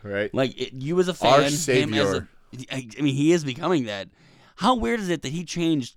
He's one of the hottest commodities in the world, and all he did was quit a company. You know how perfect AEW was able to do? I hated Dean Ambrose. Right. I hated Dean Ambrose. I did not want him to be on the you TV didn't like screen. The lunatic fringe? I didn't like anything. I thought it was corny. Hot shit! It was cheesy. It was dumb. And like I told you that for like years. I told you. Yeah. I don't care. You weren't big on the Shield. No, I never liked. You don't like the New Day? You don't like 3-man tag teams? I don't I'm like convinced. 2019 wrestling. Like I don't. Like well, now you do. 20 teens right. wrestling. It's fucking cartoony. WWE is a fucking cartoon. And they're made. That show is made to sell Toys R Us toys, right. which doesn't even exist anymore. So stop. Like, damn. Yeah. So we got to talk about this. We've been referencing it all night. Vince McMahon claiming everything is hot shit. Why that got stuck in our head recently? Right. It apparently I'd never heard this. Is this something Vince says it all the time? Apparently it is because it's in we'll multiple have to ask TJ interviews. if he's heard it before, but. Right. Jon Moxley talks about it. He would say, "Oh, this idea is dumb," and Vince is like, "No, this is hot shit. This is gonna get you over. It's gonna get the kids riled up." Yeah, it's and totally you. Dustin said the same thing. Dustin said, he'd go to him. I don't think this is gonna work. Oh no, it's a hot shit. It's perfect. Oh no, it's after his first in-ring debut. Vince was like, "Oh, that was hot shit." There's no way that JR said it recently too. JR talked about the Mankind interview where Mankind ends with the mandible claw on JR, and like squealing. He said immediately after that, Vince comes up and is like, "Oh, that was hot shit, guys." My bet is the majority of people listening to this already know this. Right. Like that's my bet. Right. I fucking love it though, because it was in the span of like 3 weeks. Everyone was telling stories, and they were all quoting the same line from Vince. I'm like, does he have anything else he says? Well, they already fucking memed it. It's like the greatest meme ever. Right. So like, it's hot shit. It sucks for Vince though. Like, part of me, I think his billions will keep him company. Fuck him. No, here I'm not talking about. I don't care about his money. This dude like revolutionized wrestling. Like the reason that we are this excited about AEW and this like anti-WWE in the moment is because Vince McMahon was a genius at one point. Right. And it sucks that like, and he probably still is to an extent. Yeah. But I mean, he just made a $2 billion deal. But it takes a genius to do that. But he's out of touch. Oh, most definitely. He's very out of touch. And like, he's in touch with business and making money, out of touch of wrestling. Yeah, but do you think it's almost a thing like he's in touch with what his kids seem to like the product, but it's mostly the older crowd that really soured on it. Here's the thing, though. Like, if ratings continue to suffer, like how far can ratings drop for WWE before they're not able to get $200 billion deals or whatever the fuck, or $2 billion? Or for the board of trustees just to have no confidence in him. Yeah. Yeah. Because Raw at this point is managing like 2 million people a night, like, is that worth $2 billion? Like, I don't know. I'm not a ratings guru. We'll have to have that conversation at some point. But I just don't see it being an investment on their trajectory then right you gotta now. think they're making a shit ton of money now because of all the fucking streaming services. Yeah, and You how know what much? I mean? How many 9.99s are there out there that are Fucking padding the vault? right worldwide. Well, and they're still gonna keep making that money too, because I'm still gonna keep paying WWE for the fucking network Because you want to watch those old Do you? pay-per-views, right? right? Even Yes. though they'll dub the fucking Yes. music. You have your own? Yes, I have my own. Oh, okay. But yeah, that's right, because we were, or I was, We bumming were- off of you. we were And then it buddies. wasn't working. Yeah. And TJ's like, here's mine. It's hot shit. That was a little Sharing wild. passwords, guys. It's very hot shit. Dude, it's all the kids are doing. WWE's going to come after me. So we Oh, wanna- wait. They can't because it doesn't work on my Apple third generation. They haven't trademarked Tyler Ebert, so you got him over a barrel. Don't say my last name. A Cracker Barrel. I'll bleep it. It's in the info. Right? They're going. It is. I don't know if it's on your Twitter or your Facebook, but I'm pretty sure it is. They're going to copyright it. You're linked to us, buddy. I think on the show like once a fucking year, and I know more about the show. I than really, some people. I really do want to see Tyler in WWE because I know his name would be Ebert Tylerson. Yes. Oh, my God. Do we want to talk about Moxley versus Juice real quick? Because that might be one of the first Japanese matches Brandon's watched. You've seen a few, I think. I saw the original Alpha Omega match. That was the first one that I saw. But yeah, I did really like that match, and I love Moxley's new fucking finisher. Like His new ringer too. Yep. Down to the pants, like he's in Very much. trunks and Very fucking much. boots. kind of Stone wrestler. Coldish, right? Yeah. Yeah, Like it he comes really out is. with like a sleeveless leather, or maybe it had sleeves, the leather jacket. It's actually the same one. It has Mox MOX spray painted in orange on the back of it. yeah, Like, and he's got I'm almost positive he spray painted it New himself. age Stone Cold. 2004 Goldberg trunks, like basically barbed wire around Hell, one. like if that's an indication of the matches he's gonna have in AEW, though, like god damn, I'm excited. It's a good match. And so what's the deal with and I know here's where everybody in the audience fucking hates me because that likes Japanese wrestling, but so was that just a no DQ match, or like how come all of the weapons, is that a discretionary thing in Japan? Like how's that Yeah, it go? seems to be more discretionary. Like certain matches go real hard. I don't think they set up. I could be wrong. I don't think they set up it was a no DQ match. Okay. But it does. It just seems like the kind of thing where the ref just lets it go. So, I mean, it's actually not.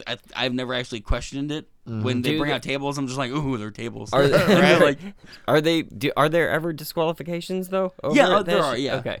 People So- using foreign weapons and stuff. I'm almost positive that had to have been a no DQ match or a street fight or something. What the fuck match did we watch where the guy was breaking fucking bottles? Oh, our first breaking the scale with Right. the Dynamite Kid and Tiger Mask 4, the sake bottle. We just tried to stick him like a stuck pig. Yeah. Then that they was took the bottom away from him, and somehow he grabbed breaks another. one. Right? Fucking breaks another one. fucking Oh, I love that. ridiculous.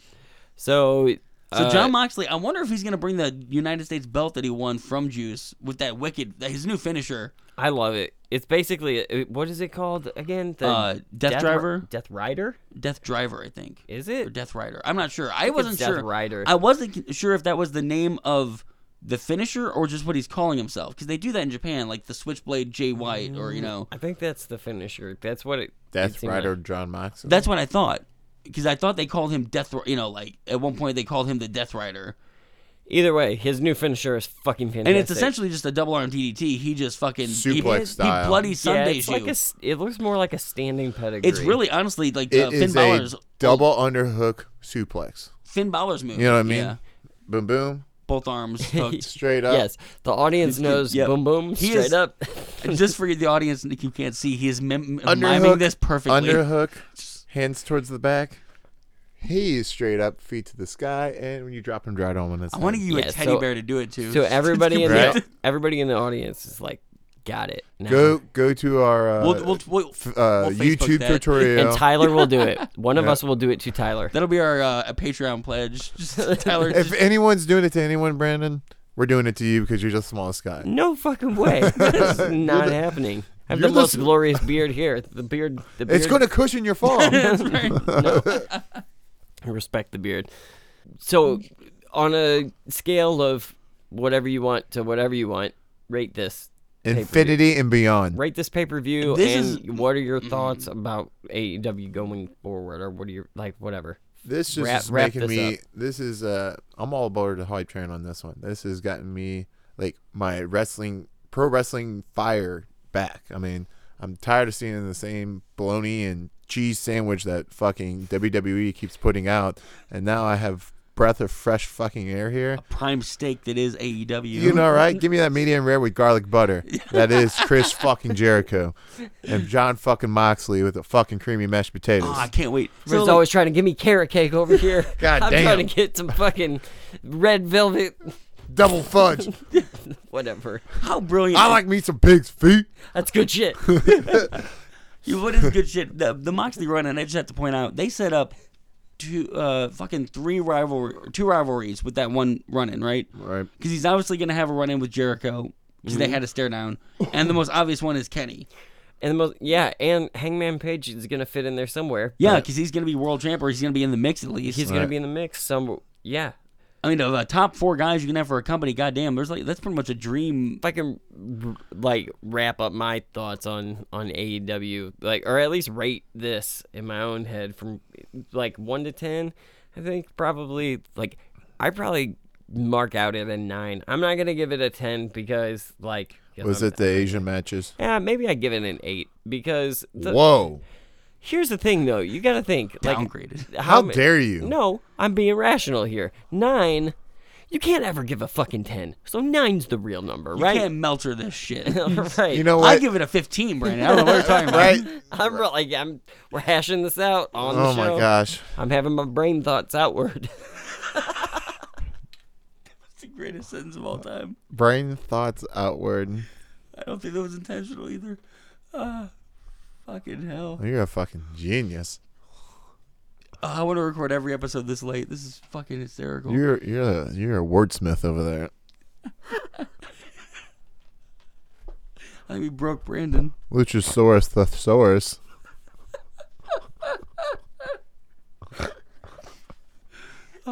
This all has to be edited. This has to be touched. This is gonna be the Fuck stinger. no. Raw and unedited. Keep it going. Oh my god. Like fucking Wade Keller. Fuck that guy. Like Wade Keller over here. We're not editing shit. So I mean, where does this rate as far as pay-per-views go? Can you think of any off the top of your head that are better than this? WWE, WCW, You know what? To go back to the initial pay-per-view that I very first saw, to get me into pro wrestling, my initial Big Bang theory of pro wrestling was King of the Ring '98. Is that when Hunter won? No, that's when Mankind was thrown off the top of the cage by Undertaker. Oh, damn! That was your first one. That was his first one. Now this takes me back to that. Not only impactful wise, this has put a huge impact on me as wow, now I'm looking forward to something amazing. Yeah, you want to see what they do at Fyter Fest, right? Or fucking Fight for the Fallen after this. After seeing that '98 King of the Ring, I was like, this isn't the fucking pro wrestling I used to watch on my grandfather's lap when I was 4 or 5 years old. Yeah, this is something fresh and new, and now it's gotten to a fucking stagnant pile of dog shit. And that's what AEW just feels fresh and new. Exactly. It feels so different and athletic. Yeah, and I love the fact that they're pushing the sports aspect. Right. This isn't sports entertainment. This is just fucking pro wrestling. Yeah. And they're calling it wrestling. They're calling them wrestlers. They're not doing this bullshit. They're superstars, but we don't get universal bullhole. Yeah. That's the dumbest shit ever. Fuck you, Vince. I'm sorry, but that's you have a wrestling company called World Wrestling Entertainment, and you have no wrestlers. It just doesn't make any sense. The rules, we can't say wrestlers. There's a whole list of terms that they can't say. Yeah. They can't say fucking locker room or backstage or whatever. They can't thank Vince for fucking the career that they had for their fucking Hall of Fame speech. Which is weird. They get fired for that apparently. That's weird fetish shit. Right? That's a weird creepy dude. Oh, we didn't talk about Bret Hart yet. Oh, no, we didn't. Yeah, so Bret Hart. Oh, and the greatest moment of the whole night. Yeah, I know that's what you want to talk to. God, that's my favorite moment of the whole fucking pay-per-view. I don't know how we skipped over it. MJF, man, what a villain! Probably besides Jericho, young Jericho. Yeah, he can get heat on the mic in a legit way. Oh my God, he just Yeah. So what did he do? Do you want to recount what he said to Brett? That like I cracked up when at first I could not believe they made the joke. Okay, so Brett comes out to introduce the AEW title, which we have previously described, right?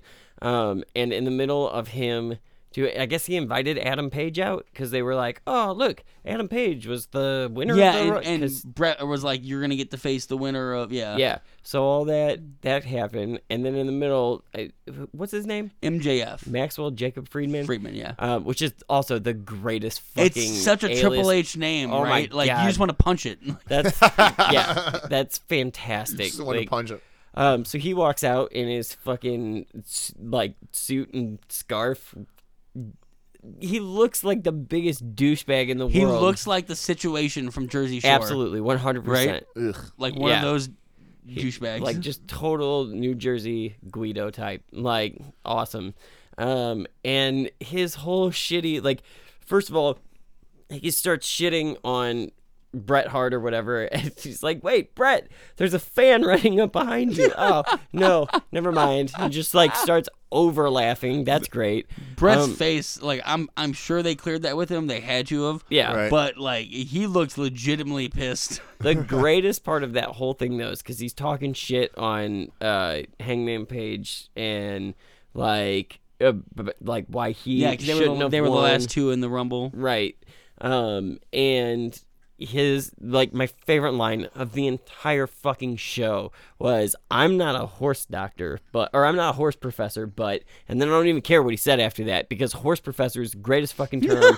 A wrestler. He made so many horse I want jokes. the horse professor to team up with the Luchasaurus. Right? Yeah. I fucking loved that promo. So Brett, good on the mic. I think that, because Brett, it's a little hard to watch Brett because he's in not the greatest shape right now. Yeah, no. Health-wise, no. Jesus Christ, that belt looked really heavy for him to be holding it. I wonder how much that weighs. It looks legit like an old fucking Vince had to be style. pissed that Brett was there, right? Right. Like Brett was at the fucking. So was Billy Gunn, who was in the Battle Royale. Yeah. Do you think Vince sat and watched through this, or Triple H? I don't think Vince has watched a wrestling show in a long time. Except the ones he's sitting in front of the TV. I mean, he's backstage, but apparently, even according to Moxley, he's mostly just in his fucking his office now. He's not really like in the gorilla position as much as he used to be. I don't know. I know he doesn't watch NXT, so I doubt. I know he might see clips. It doesn't really though matter. That's Moxley. Like, That's Moxley. Do you think AEW gets a cease and desist letter like with Razor Ramon? He's clearly playing the old Dean Ambrose. He can't change his name. No, Right. I don't know. We have a copyright on people coming out from the No, crowd. because the way that WWE reacted to AEW was really surprising. Like, we all wanted another Monday Night War, right? Which Right. I think we were kind of just stupid for thinking that was going to happen the same way that it happened before. Not the same people are in charge, and the stakes are very different. Like, WWE won that war and then made all their money, and now like they don't. Now they've got shit at stake. But I also did think it was interesting that like whenever anybody from WWE management was like asked about it or whatever, they just kind of were like, "Yeah, we're not really watching," which they are. Right. And whether Vince has watched it or not, Vince knows every single thing that happened in this fucking show. Right. Absolutely. And so does Hunter, and so does Stephanie, and so does Shane, and like they all know. Because there's legitimate excitement over here that I think until this moment they weren't really taken seriously, because for 20 years they haven't had to take anybody seriously. Yeah. TNA was never gonna fucking compete. Ring of Honor, they just raided their fucking roster from time to time. Right. I honestly don't think the AEW will compete with them, especially initially. It will be what Cody and the Bucks and Tony Khan says in the alternative thing. But it could start to compete if WWE continues to suck and people start to jump and go, F this. I wouldn't doubt if they have a good start on their weekly show, within 6 months they will have better ratings than WWE.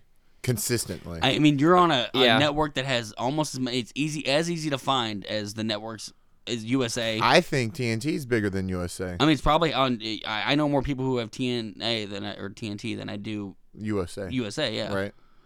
But I mean, it's going to be really easy to find if they can, especially with all the buzz. If they can continue this buzz for the next 3 pay-per-views for the next 3 months until we get to that first episode, because that first episode is going to be the real test. Right. You know, pay-per-views are a little easier because you're not really telling a long-form story. You're not telling a weekly serialized story, at least. And that's a lot harder to do. I mean, ask Eric Bischoff. He fucking almost blew his brains out trying to do it for 5 years. Right. Yeah, that's true. I don't know. I really enjoyed this pay-per-view. This is my favorite pay-per-view that I've seen in a long time. Yes. Getting back to that question, can you think of one off the top of your head? Like, is WrestleMania 17 better, do you think? Austin's turn? Like, I'm trying to think, because those pay-per-views might have had great moments and even shocking endings, but I don't think thoroughly throughout there was as many. There's always stinker matches on any WWE I pay-per-view. think though that that era, that like run of, I don't know, chunk of years around WrestleMania 17, leading up to it, and even like WrestleMania 21 and 2 and like whatever, or whichever one was the good one in there, like you know, surrounded by the shit, you know which one we mean. Dude, you know which one we mean. Like there I think it is that the Shawn Taker WrestleMania? I think so. 21. I think it is 21 if I'm not mistaken. TJ will correct us if not, so it's fine. Yeah, Right. that's fine. I will not be outshined, TJ. Not today. Know this. This is not a threat. It's a promise.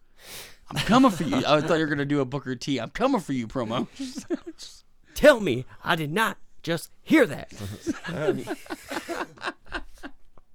right, yeah, I don't know. I hope only good things for AEW. I like this was great. The whole thing, like all the promos online that surrounded it, and all the fucking the ending. Yeah, just everything. The cliffhanger it left off on. Like now, how badly do we all want to see fucking Fyter Fest? Everything feels good, and you know, like that's a good point. That the way that they ended, like the way the camera faded to black while Moxley was still in the middle of doing his shit. Oh, classic cliffhanger. Like the villain's on top. What are we gonna? What's gonna happen? You know what they're not doing? WWE walking up a fucking ramp. That's what every WWE pay-per-view ends with. Somebody with a belt walking up a goddamn ramp, waving. It's always Roman Reigns. Yeah, because it's fucking Brock Lesnar taking a climbing a ladder when he should never be around a ladder. Because it's good versus evil, and good always wins. Fuck that. Like, this did feel like the Empire Strikes Back of their pay-per-views. Like it ended with like Luke got his hand cut. It was just fucking horrible. Moxley showed up and fucked everybody. More like a Quentin Tarantino movie than anything. Moxley comes in shooting fucking everything up. Just blowing fucking his head off. Oh, you're popular? Boom. You're popular? Boom. I'm going to drop you off the fucking Little do we know, that's what he said to Jericho in the ring. He's like, you really think God came down from heaven and bam, DDT. Body slam is just slowly turning into fan fiction. Right. That's all it is. Well, on Xbox, this is what I did, Cody. So I'm writing you a letter. That needs to be a whole... Because it's fucking 1999 and I write letters. I want to make a whole bonus series that we're going to release. Brandon just narrating what he's done in the game as general manager. He tells me, and it's like fucking epic storylines that he's doing through video games that no one will see. Like, no one. This brain has them all. Decades. I've been around. Like, that's why I have wrestling stories for 40 years. I have not. I'm 30. I'm honestly surprised. I'm honestly surprised AEW hit you so much because it's going up against your fantasy, which is. Yeah, but it can be incorporated. Anything can be incorporated. Right. Batman was there for a time. So, my question is with AEW, you know they're going to have a women's championship. You know they're going to have a tag team championship. What will their B card championship be? I think they should wait, and just focus on the heavyweight and the tag and the women's first. But they're going to need that Intercontinental U.S. belt, right? Eventually. Yeah. I don't know. Think, I guess junior heavyweight. Or junior heavyweight if they go with the Japanese route. Yeah. But I don't know that they're gonna. I hate the word junior heavyweight. And it doesn't seem like from the matches, especially the women's match, that they're really doing a weight class division. Yeah. It's more just get in there with whoever. Right. Like in Japan, they're very strict about junior heavyweights and heavyweights, and you can transfer, but you got to really bulk up. Right.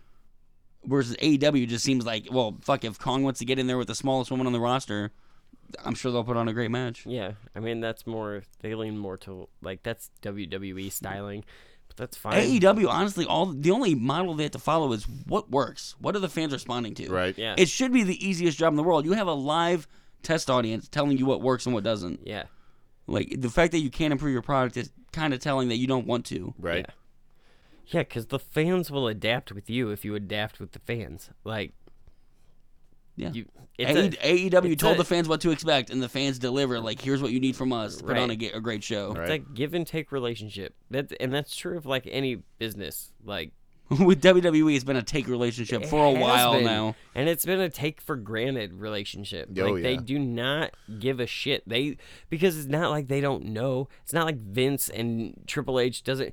I remember several months ago reading an article about people talking about like Reigns being like, this was back when Reigns was before leukemia, when Reigns was like really hated, like going up against Brock at every fucking pay-per-view in probably 16 for or the 17. 10th time. Yeah. And somebody we asked, covered a lot of those matches. Somebody asked Triple H about it, like, you guys keep trying to get this fucking guy over. The audience doesn't care. They're booing him. And Triple H's bullshit salesman ass response was like, yeah, well, if he's getting booed, isn't he the biggest heel in the company? No! He's getting booed because people don't like him. Yeah. He's not getting the boos you want him to get. Yeah, ironically, might have gotten a cheer at that point if you turned him heel. That was the big, like... Right. Just like John Cena when everyone was tired of him being the babyface. And then it's like, now we got to bring in The Rock to just up John Cena even more. And that's what I really hope AEW does. Like, they know who their stars are now. Right. But if the tide starts shifting and a guy like Paige really takes off and he becomes their Stone Cold Steve Austin... Right. I mean, which he's fucking more than capable in the ring. Like, they really need to adapt and go with that. If the fans are really pushing behind a fucking... trying to think of someone who the fans got behind that WWE doesn't push, because that happens all the time. Daniel Bryan? Yeah, I mean, Pac, yeah, Neville. I mean, Daniel Bryan they did push, but kind of reluctantly. But they do that all the time when the fans are legitimately wanting someone to win. Like, it was Ali's night to win Money in the Bank, and they gave it to Lesnar. Yeah. Well, like I said, it's his time. His time to go away. Yeah. I'm thinking of the most unbelievable thing that can happen is that Lesnar shows up in AEW. That's the only thing that would make me throw up my hands and be like, I'm done. Fuck you. You shit the bed. Yeah. I probably would too. I would have to. Even if Enzo and Big Kaz showed up, I'd be like, all right, this is going to suck, but I'll... Where are they going? Maybe they'll be the butt monkeys and they'll just get shit on and, we'll fucking shave... Doink the Clown and fucking...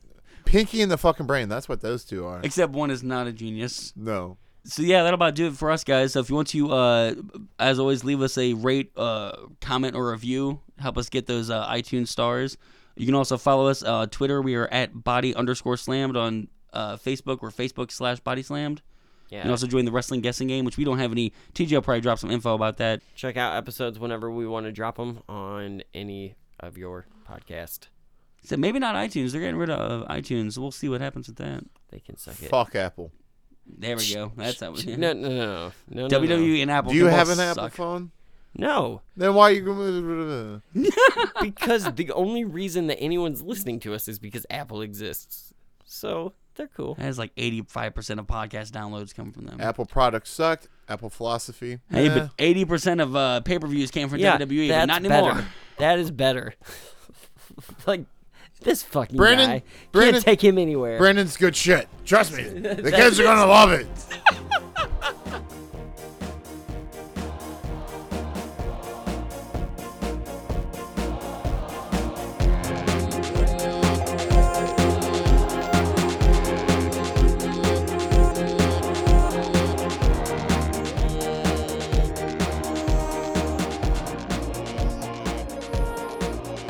I cannot leave you kids alone for more than 5 minutes, can I?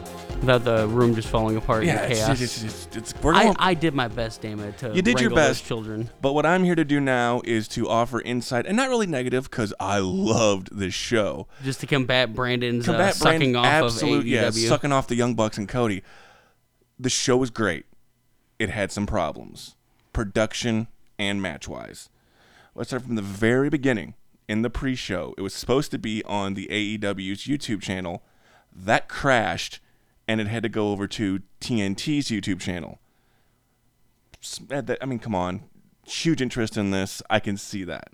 Yeah. I mean, I guess it speaks to how much they had, like, the amount of people they had. Yeah. I'm surprised that YouTube has those problems, because I figure they've done bigger live streams. They've done much bigger live streams. I think it was more on the AEW side of problems. And... working the Battle Royal, loved it, loved the concept because you got to try and innovate. I loved the 5 minutes at a time, tying into poker with the suits. What I really didn't like about the Battle Royal was the lack of explanation to who people were. And that's going to be on the commentators and really whoever's feeding them lines, because if you didn't know who Sonny Kiss was, the big guy with the yellow paint and the jumpsuit, they didn't tell you that. If you didn't know who, and you loved seeing Orange Cassidy, I know you were all like, "Who is this guy?" Yeah, there were a bunch of people that I kept asking you, like, yeah, and I was feeding you and Tyler lines through that match. Oh, this is this guy. This is his deal. This is his deal. They should have been doing that. And then at the end of the pre-show, they cut Cody off. Did you notice that? Like, he didn't get his last line out. He's like, and he is like still talking, and it fades to black and goes to the, and like, so yeah, okay. And I would say, oh, it's their first show, but it's not really. Well, it's the first show of AEW. Yeah, it's technically they don't have any help this time. There's not, you know, ROH helping and New Japan. And obviously, helping. we talked about it earlier with Brandon and Tyler. But when they have the two ramps, and the cameraman can't seem to get down what entrance they're coming from. Yeah, and they're always coming from the right. Yeah, we'll get into that staging a little bit later and more problems it caused. That was another problem I had with the show. But again, overall, absolutely loved the show. Yeah. I do think your point of them not explaining stuff happens because was it the Super Smash Bros who come in later? And the crowd is chanting, "Who are you?" And like, I knew who they were, but I thought about it for a minute. When I swear, oh, Player Uno, that's the Super Smash Brothers. But that's not somebody who most fans are going to know. And you had to be like a big time, like indie dirt sheet person to know who a lot of these guys were. And I understand like they can't control the crowds chanting that because the crowd's not going to have a way to be clued in who are these guys. Yeah. And they're expecting Moxley or Punk. You know, they're expecting big names. But like even Ross and the commentary team didn't really fill you in. Yeah. Like usually they would do that. Like, oh my God, they would sell. And it would have been so much. It would have been so much better with Excalibur, which you kept calling Excelsior. Yeah, that's my fault for watching a lot of Marvel movies right before we fucking record and being in a Stan Lee. Every time I heard that when I was testing the episode, I'm like, ugh, cringe. But having JR and Excalibur would have been better than the three-man booth. Because Alex Marvez... I'm not a big fan of three-man booths. Yeah, and Marvez sucked. Yeah. He's a football guy, and it's not his fault. He doesn't know wrestling. He might have called a match or two in the past, but... Excalibur's a former wrestler turned broadcaster, and JR is the Babe Ruth of wrestling broadcasters. Yeah, and the two of them actually have a pretty good working relationship on the mic. But overall, the rest of the pre-show I really can't complain about. I thought that Strong Hearts and SCU was a fun match. Now, Guevara and who was the other guy that he wrestled? Kip Sabian. Yeah, so the Kip Sabian Sammy Guevara match was really cool. Is it Kip Saban or Kip Sabian? Kip Saban, like Chris Saban. But it was weird placement because it was that could have been a match that was a middle of the card bring them down match. You know, it was good, but it just... and it could. I mean, putting on the main show would have maybe introduced these guys a little higher caliber to the crowd. Like these are going to be people moving forward. They're going to have a large role in our company. You don't have to be a massive mark of a wrestling fan to know who SCU are. They've been around. They are in other wrestling companies. You know. Daniels and Kazarian have been in Ring of Honor and Impact, and Scorpio Sky's been in the WWE and Ring of Honor and PWG. So, Strong Hearts, I had no idea. I don't follow Chinese wrestling, so but it was a fun match. No, they were incredible. I love when I see a match from someone and I'm like, I can't wait until I know these people. Oh yeah. Until this is like, and I remember back to my first match being like, not appreciating what I was seeing because I know these guys. Like just from this match alone, you're like the tag team division has got me so excited with AEW with what they're doing with it. I just hope it's not at the expense of the singles division. Like I hope they're not gonna overly pimp the tag team division. The tag team division should be, if not at a par, it should be slightly below the main singles title because that is honestly how you still make your money. Mexico makes money off of trios. I mean, 6-man tags are the way of the world in Mexico. But in Japan, in England, and in the rest of Europe, and in North America, the singles championship is the one. And I think AEW would be smart to focus on that. Do you think AEW could possibly do something where it's an even split? Like, where they try to do, like, they feature tag teams as much as singles. I would be totally fine. I think it could work having the tag team champions be on equal footing with the world champion. You know, yeah. Do you see a scenario where we see either of the Jacksons as a solo? No, I don't think so either. I mean, unless forbid, one of them passes or something, or has some kind of catastrophic injury where they get hurt. Well, if they're out for 6 months, I could see them teaming with Omega or, but, I don't see the Bucks ever feuding or ever doing singles. Yeah. I think it would kind of kill the magic. There's just no money in that. I don't think anybody wants to see them fight. They're too... It's not like the Hardys, where there was an obvious Jeff is the more famous one. Yeah. Even though Matt has become more respected now in the wrestling world because of everything he's done in the past few years. The Matt and Nick Jackson, it's like they're the Young Bucks. You can't have one without the other. Yeah, it's almost hard to tell them apart sometimes. Yeah, I mean, even though the hair color is different, it's like, which one's which again? Moving on to the main card, though. Some of the problems that I had, and we'll talk about all the great stuff that was there, but like when Brandy's talking about, this is the first sensory inclusive pay-per-view, and they don't mention what the hell that means. I had to go look it up. Did you look it up? No. So they had a little room if you were like autistic or socially anxious, you could go to and chill out and watch the show if it was too much to be around all these people. They had little bags with like little stress balls and things to like the little like things you can pull, the stretchy things. So yeah, that's cool. Explain to me what it is. Don't just tell me you're doing it without explaining to someone who has no idea what the hell you're talking about. Yeah. What it is. And it might be obvious to someone who's worked with Make-A-Wish already, and And Make-A-Wish wouldn't handle this type of thing. It would be more like the Autism Foundation. Yeah, but people who do a lot of charity work, and I'm assuming all of them do. And I'm sure there's a segment of people who are like, "Oh, that's cool," so they're doing this. I'm like, "Okay, that's great." Yeah, but the general population, a large chunk of your audience isn't going to know what the hell you're talking about. Yeah, it's ignorant to that. It's cool that you're doing it. It really is. Explain to me what it is. And then going on to the rest of the card, I thought it was phenomenal. I thought that they had some great matches on this card. The one thing that I found really funny about this whole thing, and we talk about, I heard you guys talk about the bloodbath that was Dustin and Cody, which was an amazing match. And match of the night, probably? Yeah, match of the night, absolutely. Could be match of the year, and I think it's the best match of Cody's career, not Dustin's. It's close. It's Dustin's one of the top 5 matches, probably. Yeah, I think besides when Cody took on Ibushi, I think it probably is the best match I've ever seen Cody. But what I found really, really funny is that Meltzer praised it so much. And Meltzer has had this hard-on for years of hating the Goldust character. Like, he always talks shit on it. And he always really lowly rated Goldust matches, even though we had some great matches as Goldust. Yeah, he just had a gimmick that Meltzer didn't like. Yeah, it's like a lot of people didn't like his gimmick. Bias is showing. It's like, come on, appreciate. I mean, tell me that you'd like, even as a kid, you didn't love that Hollywood backlot brawl with Roddy Piper. Oh yeah, I loved Goldust as a kid, but I mean, I didn't know what androgynous was. I didn't know what he was supposed to be. I just thought he was this kooky character, almost like a kid. I mean, I grew up with the Undertaker and wrestlers who were dentists and fucking truck drivers. It wasn't that odd for a guy to be in a bodysuit. So, given like the whole, the show as a whole, you guys did a really good job of breaking it down. You were a little overexcited. Brandon was especially, and I am so excited for what AEW has to offer. But there's some flaws they have to work out, and they will. I'm sure they have to find their own identity, and they already are establishing an identity. This is a huge show to put on with almost strictly indie talent. Yes. Until you get to the last 3 matches. Most of these guys, I mean, you have the SoCal Uncensored. Some of these guys have been around for a while, but a lot of them aren't like household names. And, Cody and the Bucks are taking to the producer role like a fish to water. They're doing a really good job. Like I said, there were problems, but I expected there to be problems. I expected there to be more problems than there were. Yeah. Some of the problems weren't even on them. Like poor Bret Hart, when he left after presenting the title, tried to walk back like it's a regular staging and fell off the stage because of where it splits. It's like, poor Bret.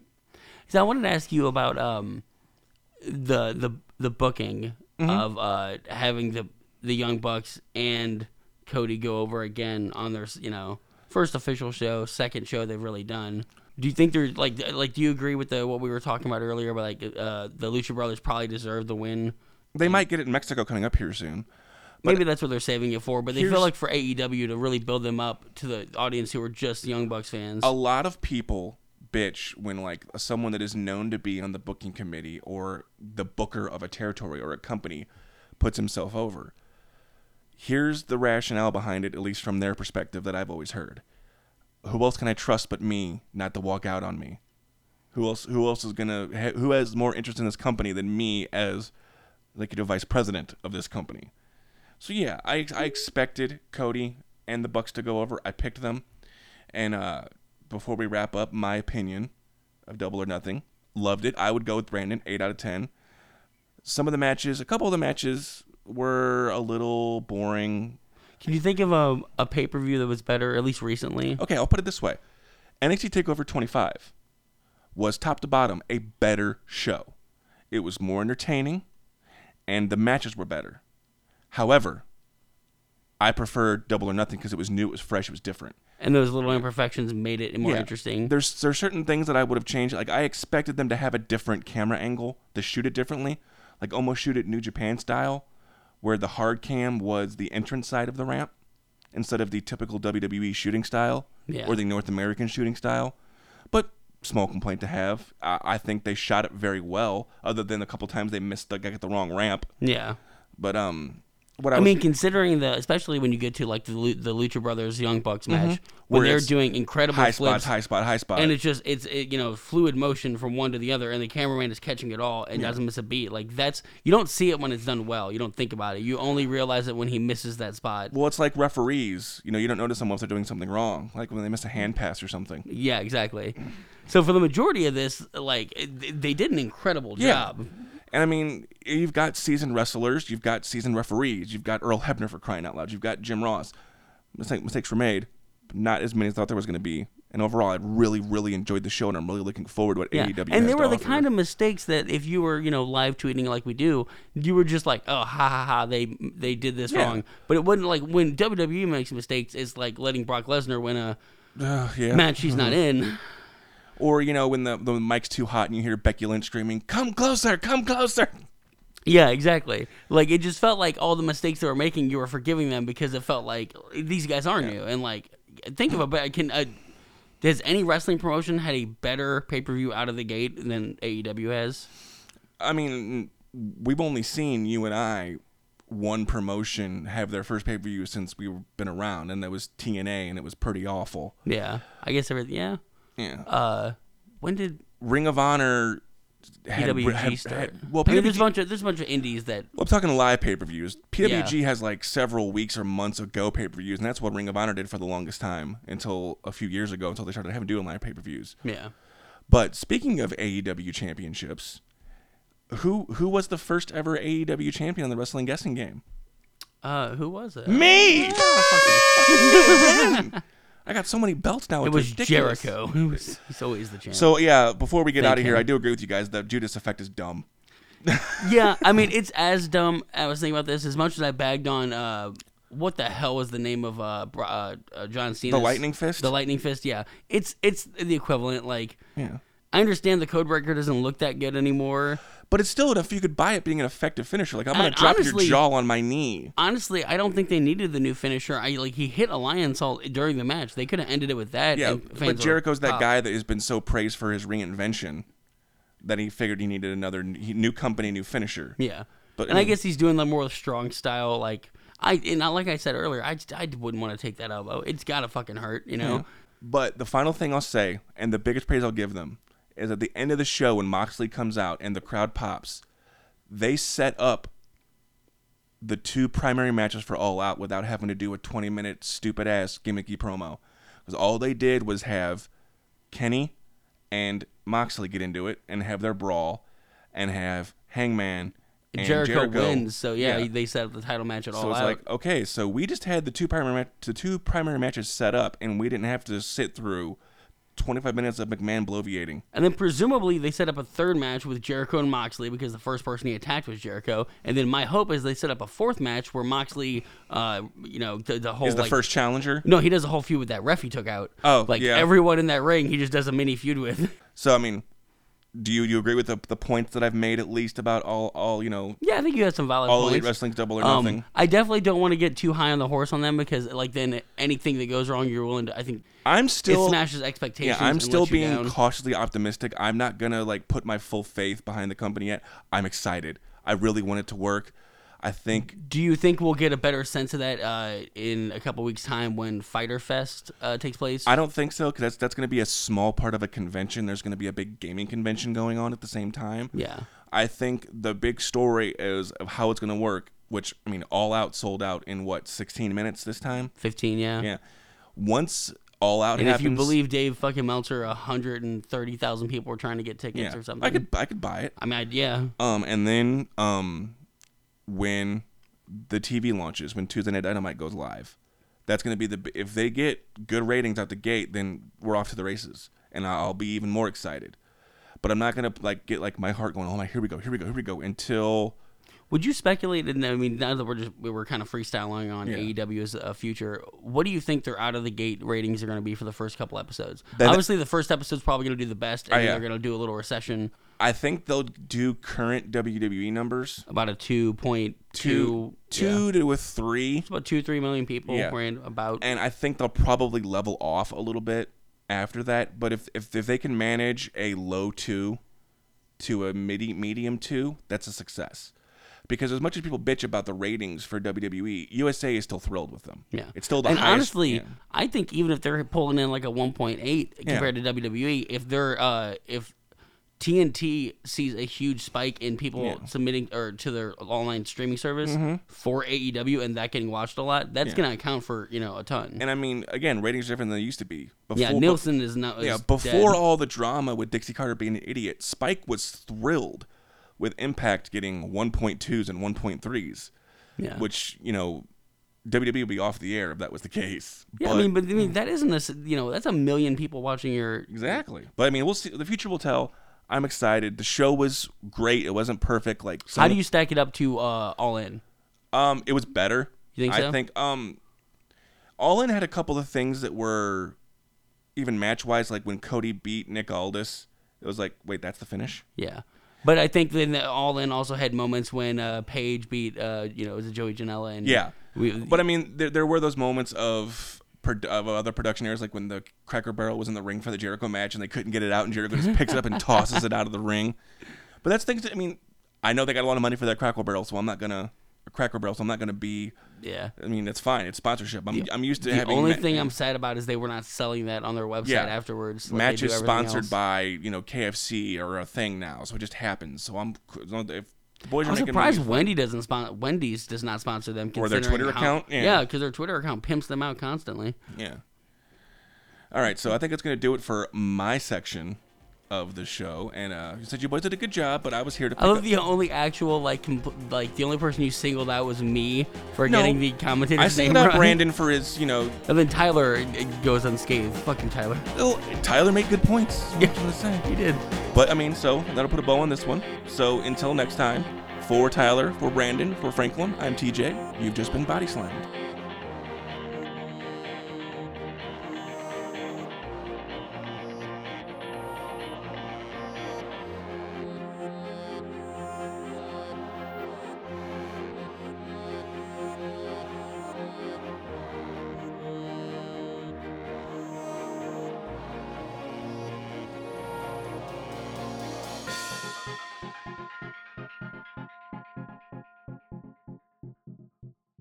Damn, dude.